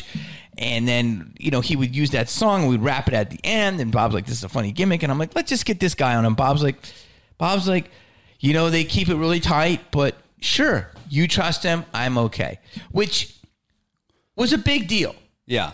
A big deal to ask one of the 3 name marquee headlining shows on a Friday night sold out show, who's one of the names that they're building this festival off of. Yeah. So you go up, and I believe you had a good set, but instead of 5 minutes, you wanted to do 10. And all fucking hell broke loose. Not my time. Why? Go ahead. This is what happened. So for me, keep in mind, I've been doing comedy for 2007. No, this was 2006. You were. I've been doing comedy for like a year and a half, 2 years max. Maybe. Okay. Yeah. Okay. A year and a half. So I talked to the people at the HBO Comedy Festival. Yeah. They sent me a contract. The contract said you are doing 10 minutes for this thing. So, and it was a month in advance. So I spent that month working. They sent you a contract for this guest spot? Yeah, I got paid $1,000. Yeah. Oh, okay. Yeah. So, but I'm saying it was like legit. In my mind, I was like, Jesus, this is like the most legitimate thing I've ever done. And it was contracted for 10 minutes. So I spent that whole month working my 10-minute set, like exactly 10-minute set, right? Okay. Every time, I was like, I'm gonna do my 10-minute set. We're on the plane. First time I've ever on a private jet. And it was a bomb private jet. Bomb as fuck. And I'm like, oh my God, this is so fucking cool. Getting our bags, walking out. We're in the limo with Saget and I guess it's then fiance, whatever. We're getting out. We're about to split off into our hotel rooms. And then before I leave, he goes, how much time you do? This is like an hour before the show. How much do I said, I go, 10. He goes, do 5. And he walked away. And and my head exploded because I was like, I didn't have the ability to like navigate. Like, what do I do? So this is what happened. So I call Masada because he was my guy. I said, Jamie, what do I do? And whatever. I mean, he's fine if I say this out loud. I go, Jamie, what do I do? Bob Saget told me to do fine. Meanwhile, keep in mind, from my point of view, you hired me and you were the headliner. So I didn't realize that you were the feature and Bob, I thought you guys were co-headlining. It was his show. I didn't know that. I thought it was your show. Special guest, Jamie Kennedy. Bob Saget's fucking show. I didn't know that. Special guest, you're a Jamie big star Kennedy. Too. I thought you were on the other thing. But it wasn't my show. I thought it was like it was also his jet. I get that, but I thought it was like co-headlining. His suite. Those stakes were because of all him. I get it. I see that now. Go ahead. So I call him like, Jamie, what do I do? I don't know how to compare it down to 5. And Jamie says in a light way, he goes, but the fuck Bob Saget. Just do. He said, do what the comic do. Pretend you don't see light and do 8 minutes. He said, do 7, 8 minutes. You'll be fine. Can you do that? And I go, yeah. He said, don't do the full 10. Don't do more, but like keep it comfortable. So I think I did like 7.5 minutes, maybe almost 8 minutes. And I don't even think that was a problem. I think at one point I saw Bob Pogue said like, how long is this guy doing? But then I got off stage. So I don't think that was a problem. The problem was that I was writing with Tucker Max at the time. I had a blog and I had this is like pre-Google and pre-Facebook and pre-social media. So I had my little blog for my small amount of fans that would read my little blog and get me my like $3 a week from it. And the title of the blog was Fuck Bob Saget. And it was not about Fuck Bob Saget. It was about how funny it was that was the advice. So I didn't shit on Bob. I didn't shit on the show. I just talked about how funny it was. I was like losing my mind because I didn't have the experience to cut a 10-minute set to 5 minutes and feel comfortable in front of 3,000 people. And he goes, fuck Bob Saget. It just relaxed me like, okay, fuck, it doesn't matter. Do whatever you want. And to me, it was just Bob Saget is like an American icon, and saying fuck Bob Saget, it was just a funny juxtaposition of words. Now, I didn't realize that pre-Google, there were still search engines that would like aggregate and give to people. So Bob's people found this blog, and he found it, and he did not like that. This is one of the reasons why I think you're not bigger. Sure, I have plenty of moments like that. Why did you do that? And to that dude, because you understand, thank God that Bob is a rational human being, but he was not happy. And I had to like co-sign you. Yeah. But the fact that you already went over time, he wasn't happy, but I think you guys were cool throughout the weekend. It was so cool, because it was still like but it was 7. Like, yeah, but then you wrote a fucking blog about it. No, dude, and the blog was not good. You definitely took shots. There were some things in there. I didn't take shots but I definitely was like, I guess I thought like no one would see it. No one cares. It's a small group. Why did you do that? You bit the hand. You didn't bite the hand that feed you. You bit it off. Whatever you bit bizarre need for validation that I have or whatever. This is the L. I get that. L. And obviously, the title was the real problem. If the blog by itself was maybe, but the title was the real problem. I get that. And so I removed it right away. And this was the fucked up thing because my mom was in the hospital. I thought my mom was going to die. And I'm in the hospital and you called me to basically like, dude, I can't work with you anymore. Like you're off the tour.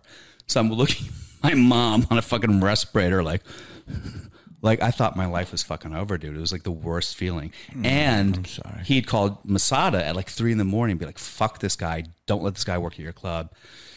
And then Jay Davis wouldn't work. A lot of people like heard about it. And I just was like, it was almost like getting fired from the play all over again. I'm like, my fucking comedy career is now over because of this.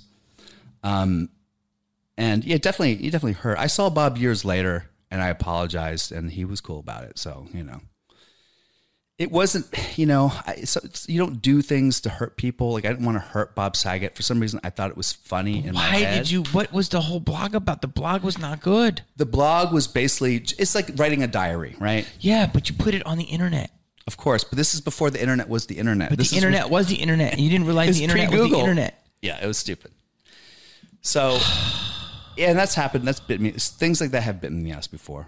So it was dumb, and obviously, if I look back, I wouldn't have done it. But yeah, it's hard because I didn't have bad intentions. I thought it was kind of a funny thing, and then when it happened, I probably should have taken the L right away and like removed it right away. But I think the first thing I did was try to change the title and try to like change some of the words. What did you think? What did you write? Did you wanted to write like how you're saying the blog was about your fear? It's not that different than what I just told you. Like you basically said how 10 became 5 and had you adjust it, and then what got you through it is that phrase. Yeah. And so you were like, okay, but you did take some shots at Bob. Did I? I kind of remember. And he was not happy, and he shouldn't have been. Just if he didn't know you, it wouldn't be like cool. Yeah, but the fact that he let you because at the behest of me. Yeah, there was like multiple levels of why you shouldn't have did that. I don't remember taking shots at Bob Saget. You didn't just burn one bridge; you burned like 3 bridges. you burn a bridge with the fucking all around Manhattan, an icon. Then you burn a bridge with the guy you're working with. You probably burned a bridge with the festival and with Jamie a little bit, Masada for sure. Yeah. Well, he's the one who got you into it. Did he say anything? Yeah, I mean, he kind of like. He doesn't really get too involved in the drama and all the politics. But he helped. Yeah, it was just, it was one of these things like I felt like this happens a lot where something happens and you just want to talk to the person. Like I said, Bob, just call me. I emailed his fucking agent. I said, please just call me. It's a misunderstanding. I'm sorry. I did not mean to say anything bad about you. I thought it was like something funny, like fuck Mickey Mouse, fuck Bob Saget. Why would you say fuck? It was a cognitive dissonance. You dehumanized him. And I get it. It was stupid. Let me explain this to you. And I like Bob Saget. And I never had a problem with it. So it was just a dumb thing that I thought was funny at the time. Let me explain something to you. I know you're like a porcupine when you get in the corner and needles are coming out. But I didn't do it out of like... I know, but people don't know you. Yeah. Here's the thing. This is going to sum you up in a nutshell for me. I'll never forget this. We were in Miami... We're doing some show, and I was really like, I got to get my next special ready. And it was like selling really good, and it's a beautiful town. And every week I'm in some crazy city. And I'd already... Coconut Grove? Is that what yeah. And I'd already been around the world, and I've already done a lot of stuff. So I'm like, let's just, like, I'd already taken the perks of fame and had a great time with them. And so now, I'm not saying I didn't want them anymore, but it's like, now it's work mode for this. And... I remember we were supposed to write at like 2. I was going to write from like 2 to 5. And there was so many levels to this. I know exactly what you're going to say. Well, I was like, I met a girl. Let's see. So you said, well, yeah, you said, and I'm like, dude, it was like 3 o'clock or something. I was getting busy. I was late. And I was like, okay, so I called you like close to 3. I'm like, dude, where the fuck are you? You're supposed to be in my room. We're going to write for 2 hours. I'm going to test this shit on the fucking 9 o'clock hot show. We'll work it out by 7, 9, and we'll see where we're at. And you're like, I met a girl, and I went to the beach. And, I'll be there later. And I was like, be there later? Like, you fucking supposed to be here. Blah, blah, blah. So then I'm like, you got to come back. So then you came back and you're wearing like some fucking like two-tone shorts and some leg fucking warmers from Jane Fonda, and you're all hairless. And I'm like lost in my mind. I'm like, dude, where the fuck are you? Fucking this. And you go like this. You go, dude, I work with you every fucking week. It was something to the point of I do this, I fucking in and out, I work for you, I sell merch for you, I punch it up. If I'm going, there's sometimes we come to a beautiful fucking city, and if I can't have 3 hours at the beach when I meet a new girl to enjoy myself, then I don't give a fuck and don't want to do it. And you lost your mind. And I said, calm down. I'll never forget this. And it's like the power of celebrity. And I was like, dude, calm the fucking down. You're in the wrong. And you go, no, fuck you. And I go, just chill the fuck out. You go, I want to fucking rip you in half right now. And you were so mad. And your neck was all bulging in your muscles. And I'm like, fuck you, bro. Fuck you. You fucking need the fucking right. And then you were like, and you like punched through a wall. Or really? Walked through a wall. No, you didn't. Like, you were so angry. But it was funny. I never felt threatened. I never felt you were going to punch me. Of course not, yeah. And it was weird. It was like, you still know that like I was like your little egg or whatever. And you liked me. Like, you weren't going to take it there. But you were fucking punching the air, screaming. Yeah. You stormed out. You had to get your fucking bearings. And then I think we just did the show and we talked about it. But the thing about it is, and you said that another time, when I needed to work with you in Africa. And I'm like, dude, where are you? And you're like, oh, I'm at the bar. And I'm like, well, we got to take the tape set and transcribe it. You're like, dude, I'm on the fucking shores of South Africa. I met a brilliant Brazilian girl. And I don't know when I'm going to be in Africa again. So the writing is going to have to wait. I'm like, I don't give a fuck where you are. And there was those 2 times that I was like, because I was like, dude, my mentality was this. I had already been around the world. Yeah. That was the first time I was in Africa, but I've been to Africa 4 times total, 3 times since then. Yeah. And I was like, thinking, if you do this right, you're going to go back to Africa. Yeah. We're always going to go back to Africa. We're going to go to Prague. We're going to go to Sweden because I've done these places. And I'm like, I know how it is. But you were like, I don't know if I'm going to get here again. So you were like, I have to suck in every bit of what this city is. And I understand it from your POV, but you would just... never really been out of America. No, dude. And you were barely out of Virginia.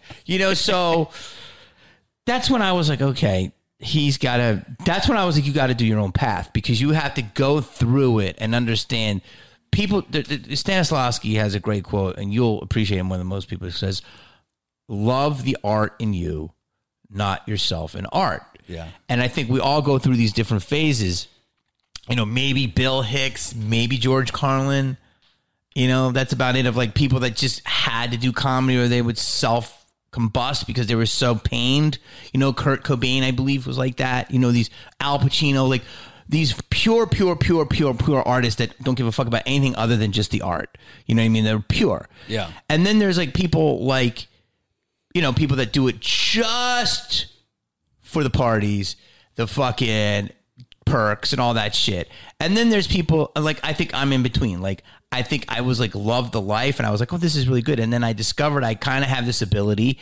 And then after I absorbed a lot of the life, I was like, what I have left? I'm like, well, I might as well be good at it and really respect it. And that's when you hone down. And I was in that phase of my career and you were still like, even though you could be this great artist. Yeah. So you're like, oh, fucking drink this wine and fucking eat this. And then we got to admit, we were eating great, drinking great, living great, know, the whole drill. It was and at that time it was like, it was meeting girls.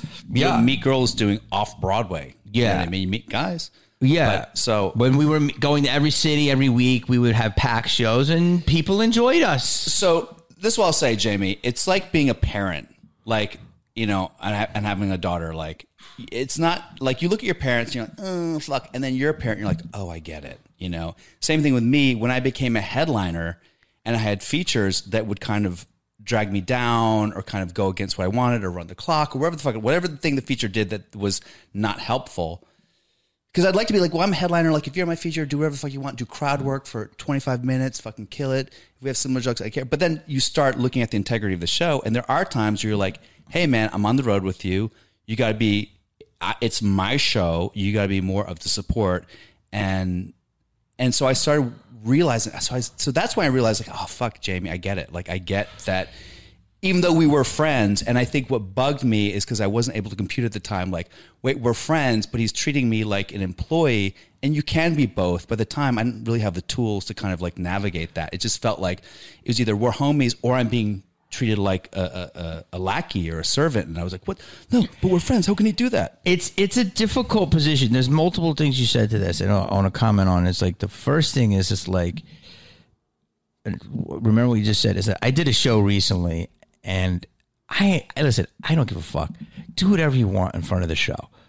But two things. The only time we only ever had issues, because you could do it was like we would do some premises because you were starting to write for me and you were giving me tags that was literally 95% of the similar joke, and I was like, dude, you gotta like just leave me a little bit. But we would do certain stuff, and that happens, and we were okay with it. It was just those moments.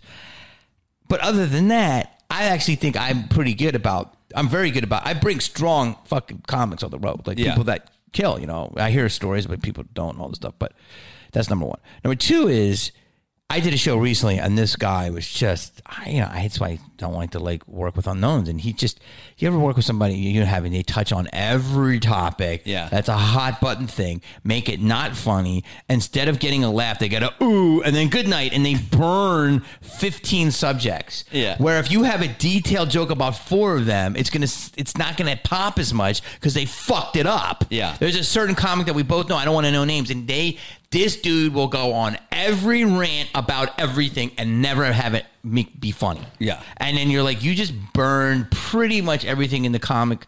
You have to do such a personal act after that because you can't talk about anything topical. Yeah, for sure. So that's the only thing that annoys me about other comics. But you weren't like that. You were just like, we would get similar. But very rarely we had that issue. Yeah, I think in general, you would kill. Consider how long that we worked together. Kill. I think 90% of the time we worked together, we just had a fun time. 100%. And we were in clubs and after parties. But wait, I want to comment on... And you're good at forgiving people. I am. You would lose your mind and want to punch me, and then we were cool like an hour later. Yes. That's one of your talents. I am good about that. Yeah. But what would you just say before that about what we were just saying? Oh, fuck, about... well, I was saying that most of the time that we spent together was good. Before that. Well, just learning after I became a headliner and learning like what I need from a feature. I don't need much, but there is a certain amount of, you just want the acknowledgement like, hey, this is your show. Here's what it is. Yes. This is what, for anyone listening, like people don't get it. Like people hit me up all the time to fucking do spots and stuff. And it's like, my agent trained me from a very young age. She's like, listen, you're a famous guy. You went from doing open mics to doing 5 minutes at the Improv in the store. That's what I did. To the Factory, to getting TV spots, and that's all I had. But now you're getting these headline spots are middling. And so like guys like Saget, guys like Rick Overton, guys like Craig Shoemaker would bring me to Comedy Magic Club or these different places or Tempe, and they would let me do 15. Gary Valentine, I would do all the press with them, but I would only have 15 minutes. Yeah. And they was like, but I was still a name. The pressure was off. So it was like a name and a new name, right? And I was like the new name. And then I built. So she's like, look, in order to I would start getting these headline gigs in these B and C rooms. This is like 6 years before I met you. She's like, you have to bring an opener who's going to help sell your merch. I didn't even know what merch was. And really tag up your jokes. And so all you could do is be creative. And you're going to give them the time. And then you're going to work from there. And that was a great thing because then that took me from like 15 to 45. And so, some comics did it. They were better. Some comics were just better performers. Guys like Flip would just hit me up. He would just see me at the club and start tagging me up. And I was like, boom. And then you did that. And you had this ability. You were a great MC, a great middle, but you also are a great writer and a deep writer. Now you have some personal things what we're talking about now, but you really took it to the next level. And you were also a salesman. Like you could say you were pretty good. You were pretty good with the merch sales. We had Dina. Yeah, Dina and Stu. Yeah, Dina was good. He was good. But so like people hit me up now and I'm like, okay, well, are you going to write? Yeah. Are you going to social media? Are you going to sell? What's your thing? It's just, there's no free lunches anymore. And so what you were saying is that I wanted to tell you is that you were saying about how it is. Oh, fuck. You're talking about that. Well, just me being a headliner and then working with a feature who is actually not sort of who's acting in a way that I find not completely. People, you had a great phrase, and I don't know if it's exactly what I'm talking about, but it's so true. And I think there's something, you introduced me to the phrase called kill the Buddha. Yeah. And what's that movie with the lady and she wants to be the other lady? You know what I'm talking about? All About Eve? Yeah. I'm not saying that is in you, but there was a little bit of that. Like, had all of this stuff happening, and there was I know what it is. It's with assisting and stuff. And there was a resentment building up with you. And it was like, dude, you weren't there with me in the early 90s when I was sleeping in my car. Like, we're here because of that, because of all the sacrifices. Yeah. And so I always tell a good opener, it should be like this. There's two ways you can do it. You can have a team that supports you and rides and dies with you, and their role is that they accept it and they boom. But it's hard to do that because a lot of people, most human beings, are ambitious. Yeah. So they want to fucking get higher. So to me, like, you should have a good tree. You know, like Judd Apatow has an amazing tree of people that have worked in his movies and that they became stars and produced those movies and stuff. And then there's other big performers that may just have a team and they've been with him forever and they help propel that thing to becoming this huge thing. And so for me, you need many workings within many legs to make the spider crawl. Yeah. And you were like that, but eventually you're like, why aren't I the spider? Well, I think that's...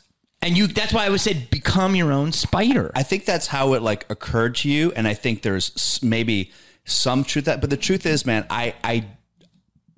one thing that I've learned in my life is I'm not really... this sounds so weird to say. I'm not really like a leader. I don't want to say like, I'm a beta male. But you are alpha. Like, but I'm also kind of like, I like being someone's second. Like I think you do. I like being your second. I like put it this way. We went out to a club. If there was a problem, I wanted to be the guy to fuck the dude up. You know what I mean? You like that. I wanted to be the guy to be like, hey man, like you want to talk, you know, like there's a part of me that is like that because I've never been the most social person in the world. I'm not the person, like I was the captain of my soccer team and I was like, I don't want to fucking talk to you people. I just want to play. You know what I mean? So I'm not a natural kind of, I want to lead a team into battle. I want to be behind the guy leading the team in battle, which is a weird thing to learn. If we went to a club and there was a couple of sixes, you weren't mad to take the other six. Or the five. Can you say that? But the problem is I had that with you and I also had Stu had this same type of thing. I think Stu might have been closer to that because Stu... He definitely had that. Was a little bit, maybe more, because I felt like I never felt like, oh... fuck Jamie, he's more famous and da-da-da, or I deserve it. I never really felt that. I think for me, it was more along the lines like I grew up in a very insulated family, like Irish America, like white trash, two brothers, not a lot of friends growing up. I was never Mr. Popularity. So when I had a friend, it was like, this is my person. This is like my ride or die for life. Mm-hmm. So anything that subverted that idea in my head was like, like my worldview got shifted. So when you would say, motherfucker, show up and do your goddamn job, for me, I'm like, but wait, we're blood brothers. What the fuck is that about? So I didn't know how to handle it at the time. You know now what? I look back, I'm like, oh, that was stupid. I will say this. A lot of people can't. There's a person that used to work for me. And this person, I've had this a lot, dude. I've had a lot of assistants. And you should. Yeah. You shouldn't be someone's lifelong assistant. Yeah. And you shouldn't be someone's lifelong opener unless you're playing Madison Square Garden every year with that person, or you're set up for that. You can believe that.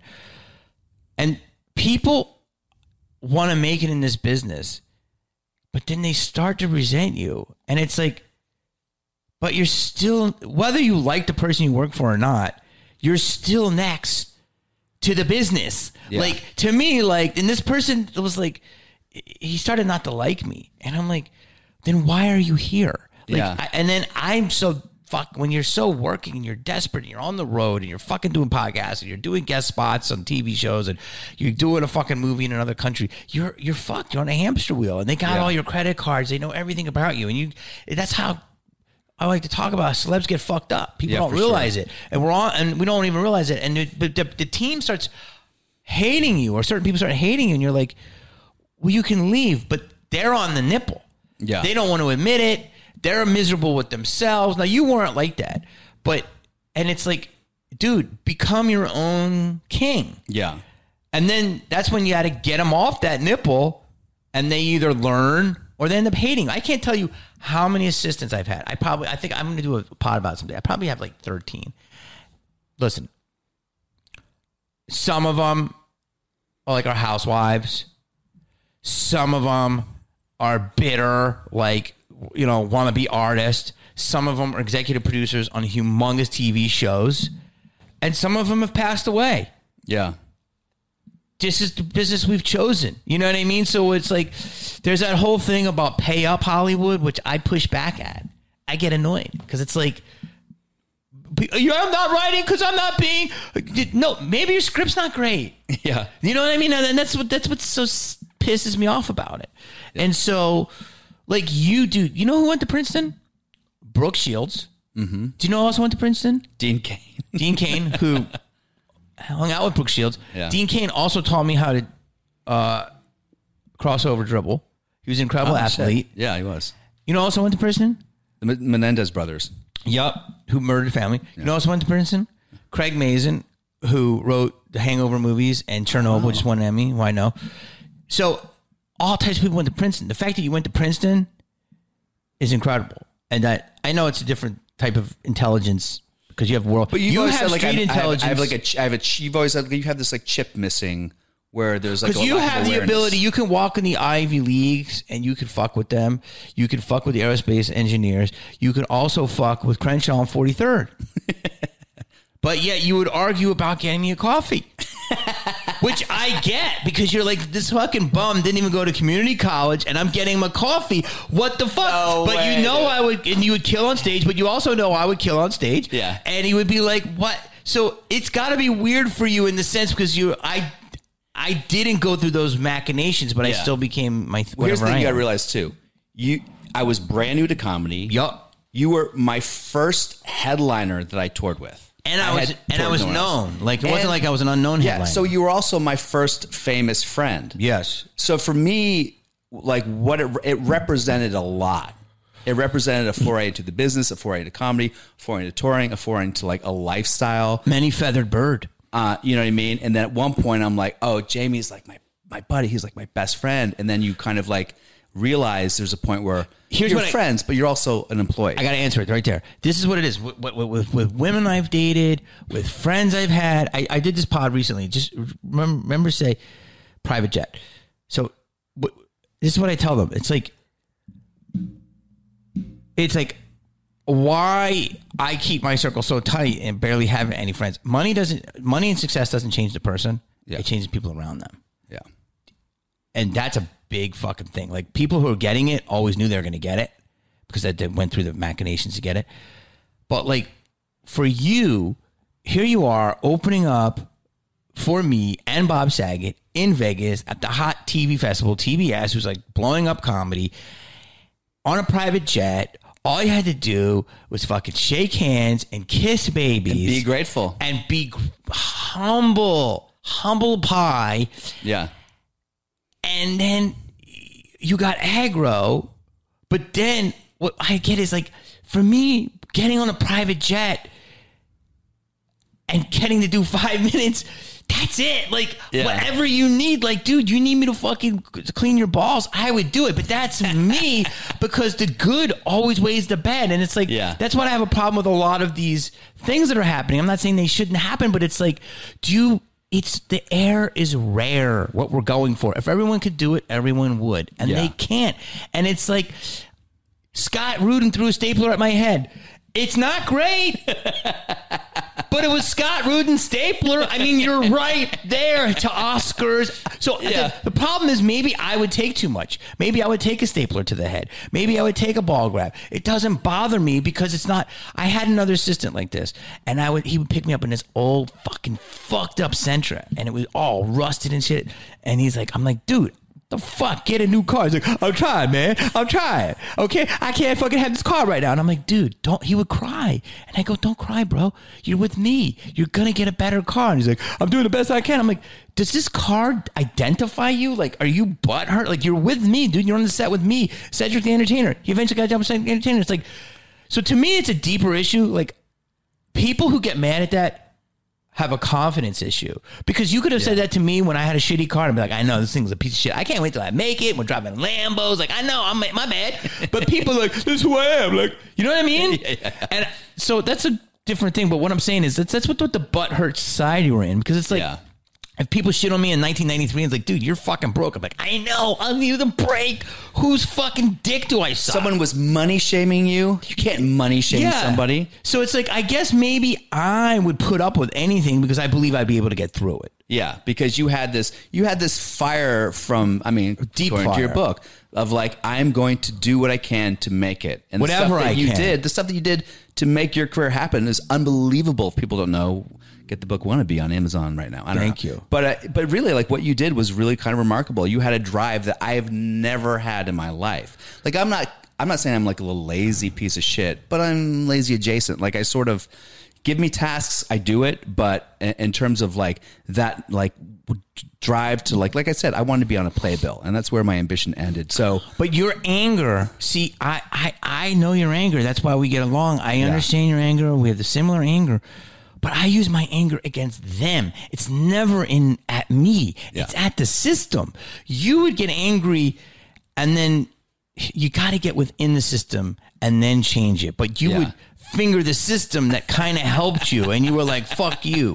Does that make sense? I get that. You know, and like I said, like once I became a headliner and working with features, I started going, fuck, man, I should have been more grateful to you, Jamie. The whole time I should have been like, dude, thank you. I'm sure I said thank you, but I should have been more like, and that's why I wanted you on my podcast like a couple of years ago, because I was like, man, I recognize now, and I think I mature as a person, but I was brand new to all this shit. And I think at the time I didn't. You also have people in your ear who are telling him, he said, get his coffee. Fuck that. Who said that to you, by the way? Just like fucking everybody, dude. Stu's a real good person at that. But people go, oh, he wants you to get your coffee. Like, fuck that. And I'm just like, now it's just like, hey, it's not my show. Because, you know, now I work with Piven sometimes too. Yeah. Who's new to, and like, he's got a lot of things going on and busy guy. And like, I look at the way I work with him, and I don't work with him all the time, but when I do, it's just like, I'm in support of you. So my material should be in support of you, whether it's merch sales, like that, it's your gig. There are 500 people here because of you, not because of me.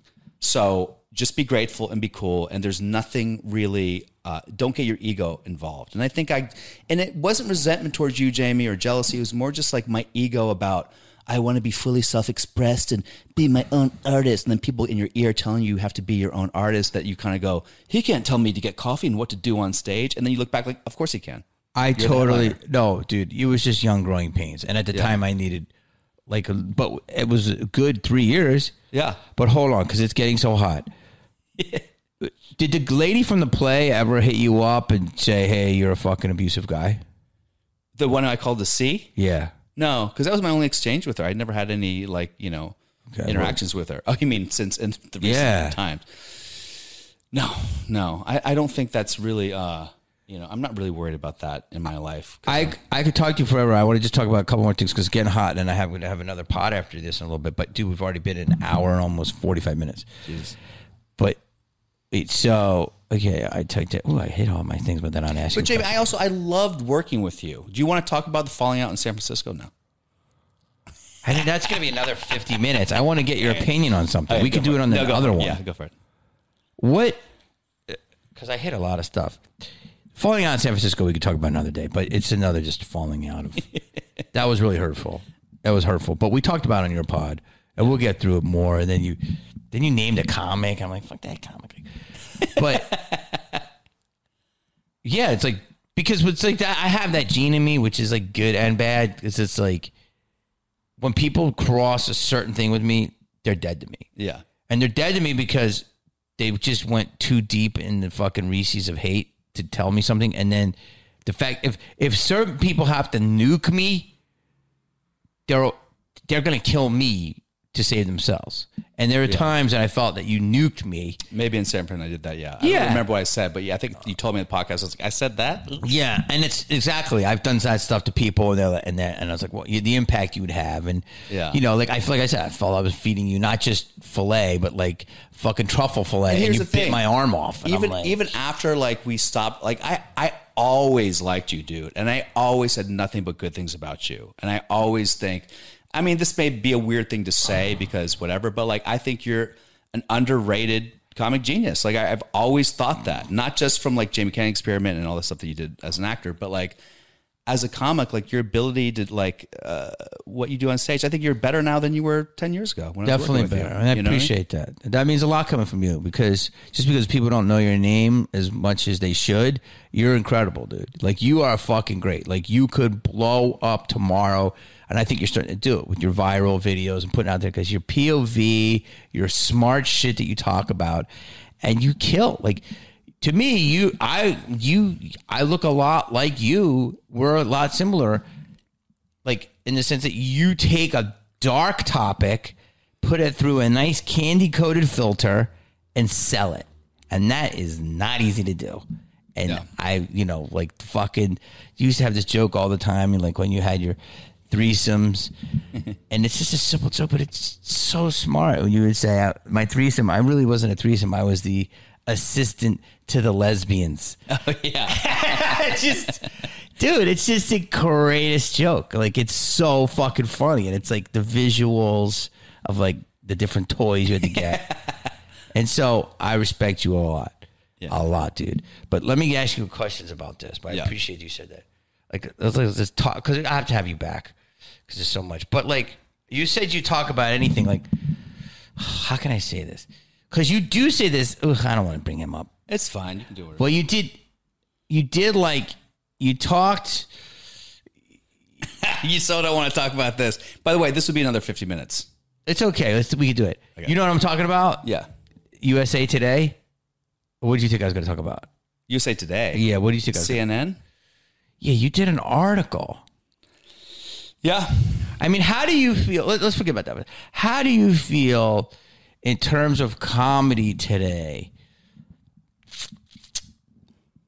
I mean, dude, I don't even say like that we like had fun times on the road with women, because it's scary now. Yeah. Isn't that crazy? Yeah. Sure. But, like, I think that part of the deal with being a touring comic, for sure. Or an actor. Or an actor. Or a an rock star, for sure. Or a rock star.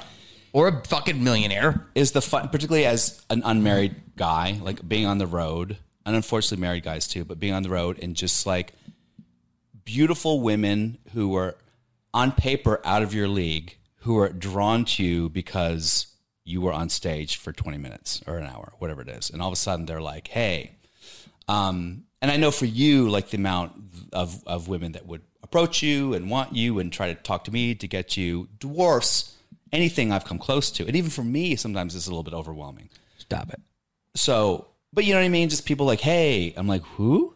So it's, I think that now when I'm touring, it's not really part of my life anymore as a touring comic. I don't look for it. I don't invite it. But that's also partly because I might have a situation where it was like back the way it felt back then. It just felt very easy and free and fun. It never felt dark to me. You know what I mean? Never. You've always been like a fun guy. So even when we were hanging out with girls rolling ecstasy, you're like, oh, look at Bean. You called her Bean, gave her nicknames. We had fun. We're in the back of the limo. It's like all goofy. Nothing felt dark. Which one was Bean? Bean was in Florida. Bean, go Bean. I remember that was her nickname. Why? And it was always, but to me, it always had like a fun quality to it. It never felt dark or aggressive. There was never any issue with age or anything like that. I don't think your demographic was that, I never felt like there were 16-year-old women trying to like whatever. Well, I always felt like we had a lot of older ladies hit on us. But you have to be honest. I mean, we would mind our own business. That's what's interesting. It's like, I don't know, at least in our circle, I don't know a lot of comics or any comics, how do I say this, that really have to try to get the women. Like it just happened. Like they would like. It's a byproduct of going on stage. Yeah, like you said a brilliant quote one time where you said, I was like, why are you going up tonight? Like, fuck that, dude. I need you to work or something. You go, because my professional life affects my social life. And it was like brilliant because it's true. It's like if you go up on a stage in a comedy club, people, especially someone like you, they're like, oh, the life of the party, and then you leave, and then you're marketing yourself. You're giving out your card, which is everyone comic has to do when they start out. It's just like women are drawn to you. You know, you already killed. It doesn't matter if I'm on stage or not. You know what I mean? You're killing. They're drawn to you. You know, they're drawn to who's ever on stage. If it's a female comic, women and men are going to be drawn to them too, just like us. So it's crazy that. It's just crazy that it's like considered this. I don't know comics that really hit on women. I know that women, or female comics that hit on men. Usually the people come up to us. Yeah. And that's how it was. You agree? For you, and you're not like every other headliner. There are some headliners who run it like Elvis, where they're like, hey, go out, take photos of the girls, bring them back to my hotel room. I'll look at them.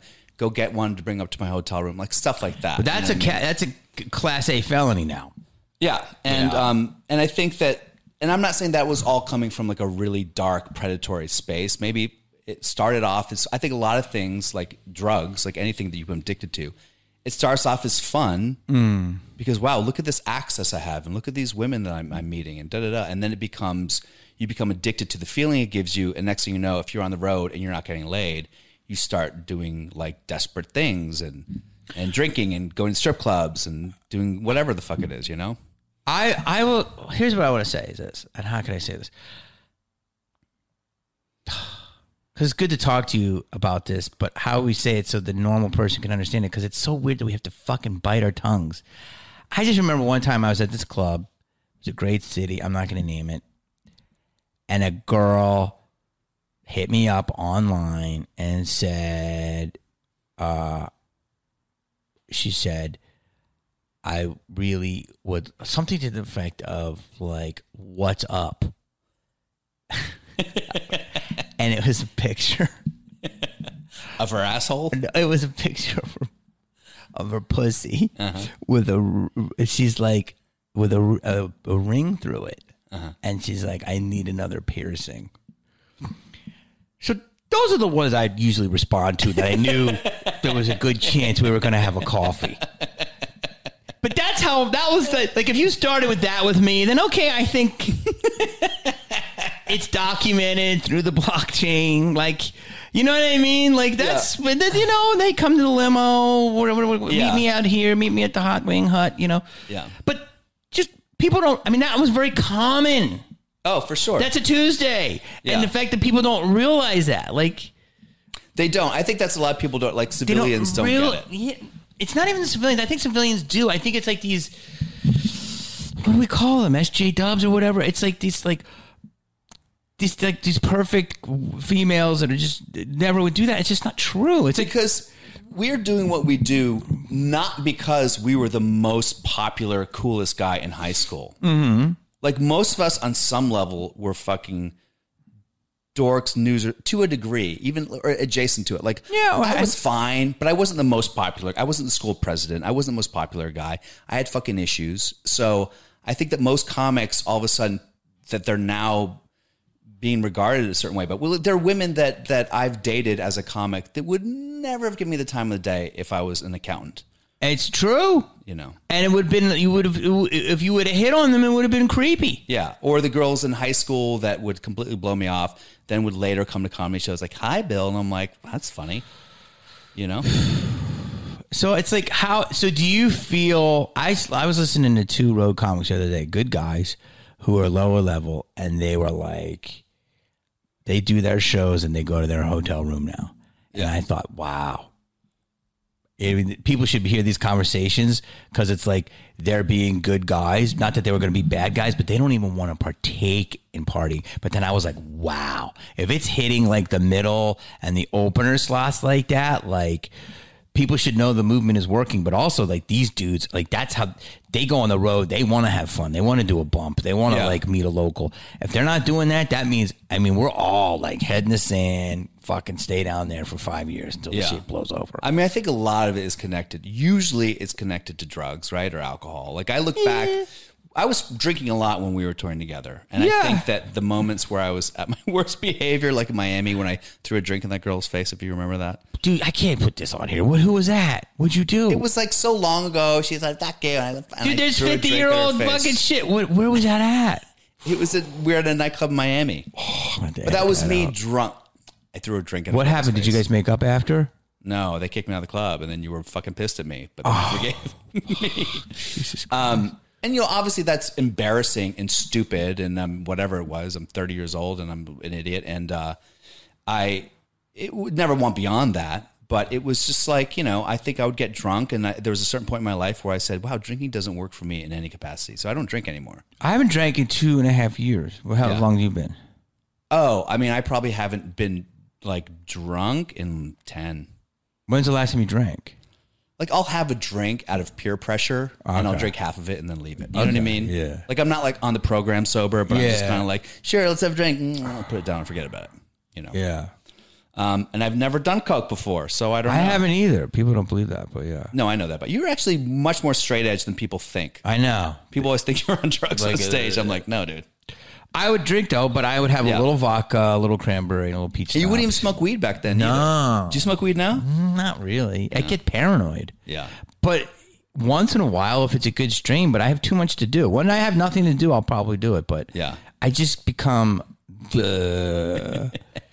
So you do this. So like, what do you feel about? Give me your take on the adult topic of the Me Too.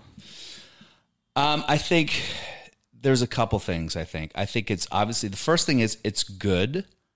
It's mostly good. Everything that's happening with the transgender movement, with BLM, with Me Too, all of these disenfranchised groups and the minority groups coming out and having a voice is mostly good. It's 90% good. And the 10% is just about human nature, and human nature doesn't have a limiting principle. Human nature is just going to keep fucking going until there's a wall.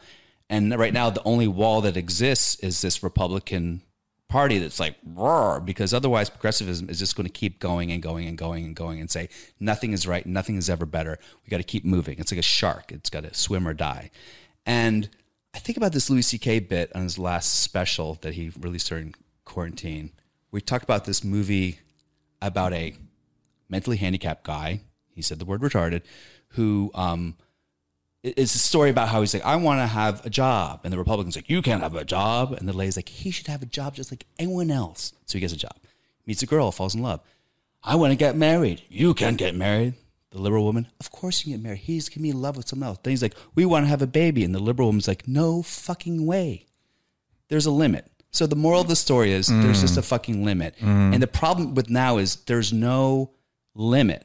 Like there's no self-regulating force in any of these movements to kind of go, okay, wait a second. We went here. This is good. This is progress. We've made some inroads to what we want. Now let's just fucking relax a bit. It just has to keep kind of moving because you have people defund the police and everyone can get behind that, and then it becomes abolish the police, and people go, wait, no, don't. But then no one's standing up against people saying abolish the police, which I think most any sentient human will know that's a ridiculous concept. But it's really, that is what Colin Kaepernick is out there propagating. Abolish the police. It's a thing that people are actually taking to because they get He wants no police? Abolish, not defund, abolish. So I think there is, people get caught up in the progressiveness of the idea of it and the idea of utopia and everyone kind of coming together and working together in anti-racism, which is great. But there's got to be a bulwark to just go, okay, it has to exist. So the thing that bugs me now is that when people say there is no other side, there's the right side and the wrong side. No, there is another side. And if you don't look at things like that, if you can't acknowledge there's another side, then you are actually acting in a very autocratic fascist fashion. You're saying that things have to be this way or they're wrong, which is how dictatorships start. You know what I mean? So I think that it's a really tough time for people to have any gradation of thought. So with the Me Too movement, like, of course, And I used to do this joke before Bill Burr did. I said, I would go in the marches. I'd have my sign like "Time's Up," "Me Too," "Believe Most Women," and I would let that hang there. And I go, yeah, most women. All women. What about a cunt?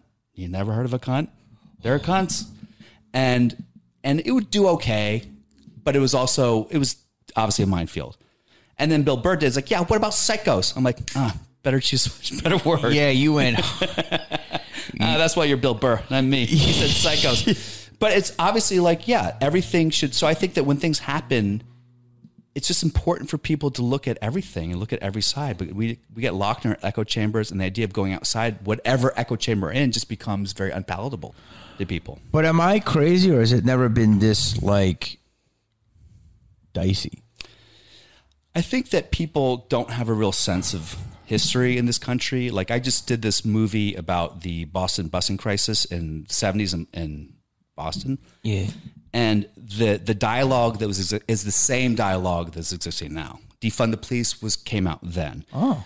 Anti-racism came out then. There's a lot. Critical race theory was out then. Mm-hmm. So there was a lot of stuff that was being propagated and promulgated at that time that are coming back now in a different form.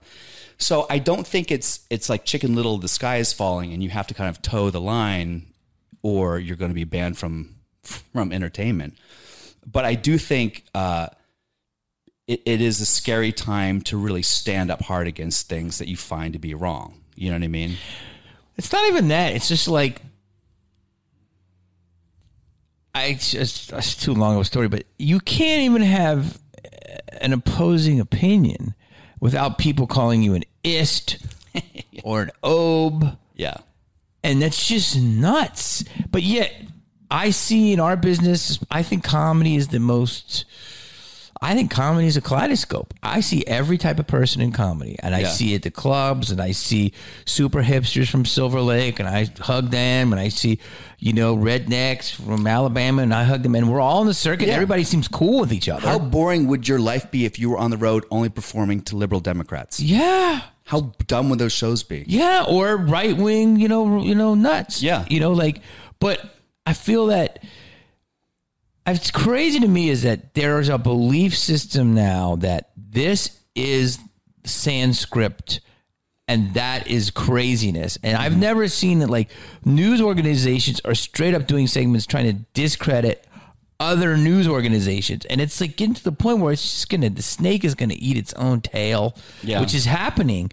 And I feel like, how much more compartmentalized can Hollywood be? Like, you're not going to be able to say shit. And I think it's going to kind of implode and give a lot of love to, like I said this, somebody said this to me, we're all either going to be working for Disney Plus or have a Patreon. I mean, that's kind of true, because if you think about it, what's happening now with podcasts and Patreon and everything else, there are people like you have the Tim Dillons of the world who are making millions doing a podcast. Yeah. They're not beholden to any companies. They can shit all over the network as much as they want without any repercussions. I mean, Tony Hinchcliffe got in the hot water for what happened in Austin recently, but his podcast is still chugging along. He's still got his fan base. It's almost irrelevant, which is an interesting thing for an artist to say, hey, I don't need to kowtow to certain aspects of the industry if I don't want to. I can make my own destiny. You know what I mean? Yeah. I'm not at that place where I feel comfortable. Like, I'll remove every goddamn tweet I ever wrote if I'm worried it's going to, I will get a guest star in Bones. Hey, we're digging up Bones for the reboot. If you can play a fucking Disney dad on if I'll be a Nickelodeon Fairy Odd Mother or whatever the fuck it is, I'll delete every goddamn tweet I ever wrote. Well, they're going to bring up that you threw a fucking Ricola at a female in 2003 and hit her kneecap. I know. Dude, I could talk to you all day, man. But I gotta go. I'm dying. Yeah, I hear you, man. It's hot. Tell us what you want to promote. Give us your socials. My socials, it's just Bill Dawes. I mean, Instagram is kind of like where I mostly 2 hours do my thing on Instagram. I'm not really big on the TikTok. Bill Dawes on Instagram, Twitter, Bill Dawes. It's all just Bill Dawes. Facebook, Bill Dawes. You got anything you got coming up? Yeah, I'm going to be opening for Jamie Kennedy in Austin at the Vulcan Theater. It's going hard. Okay. This whole thing is to get 5 minutes in front of Austin. Didn't you already do that? I do the Vulcan all the time. I'm in Austin all the time. Who are you doing it with? just different, like Trevor, different people book me on the shows, or, the guys there, they like me there. So I know you were there. I was like, oh man, could I feature you? You're like, no, Bill. No, we're going to talk about it. Okay. Love you, buddy. I love you too, man. We got to do it again. Thank you for doing this. Thank you. All right. Bye-bye. You said bye-bye. Say goodbye to your credit card rewards. Greedy corporate mega stores, led by Walmart and Target, are pushing for a law in Congress to take away your hard-earned cash back and travel points to line their pockets. The Durbin-Marshall credit card bill would enact harmful credit card routing mandates that would end credit card rewards as we know it. If you love your credit card rewards, tell your lawmakers, hands off my rewards. Tell them to oppose the Durbin-Marshall credit card bill.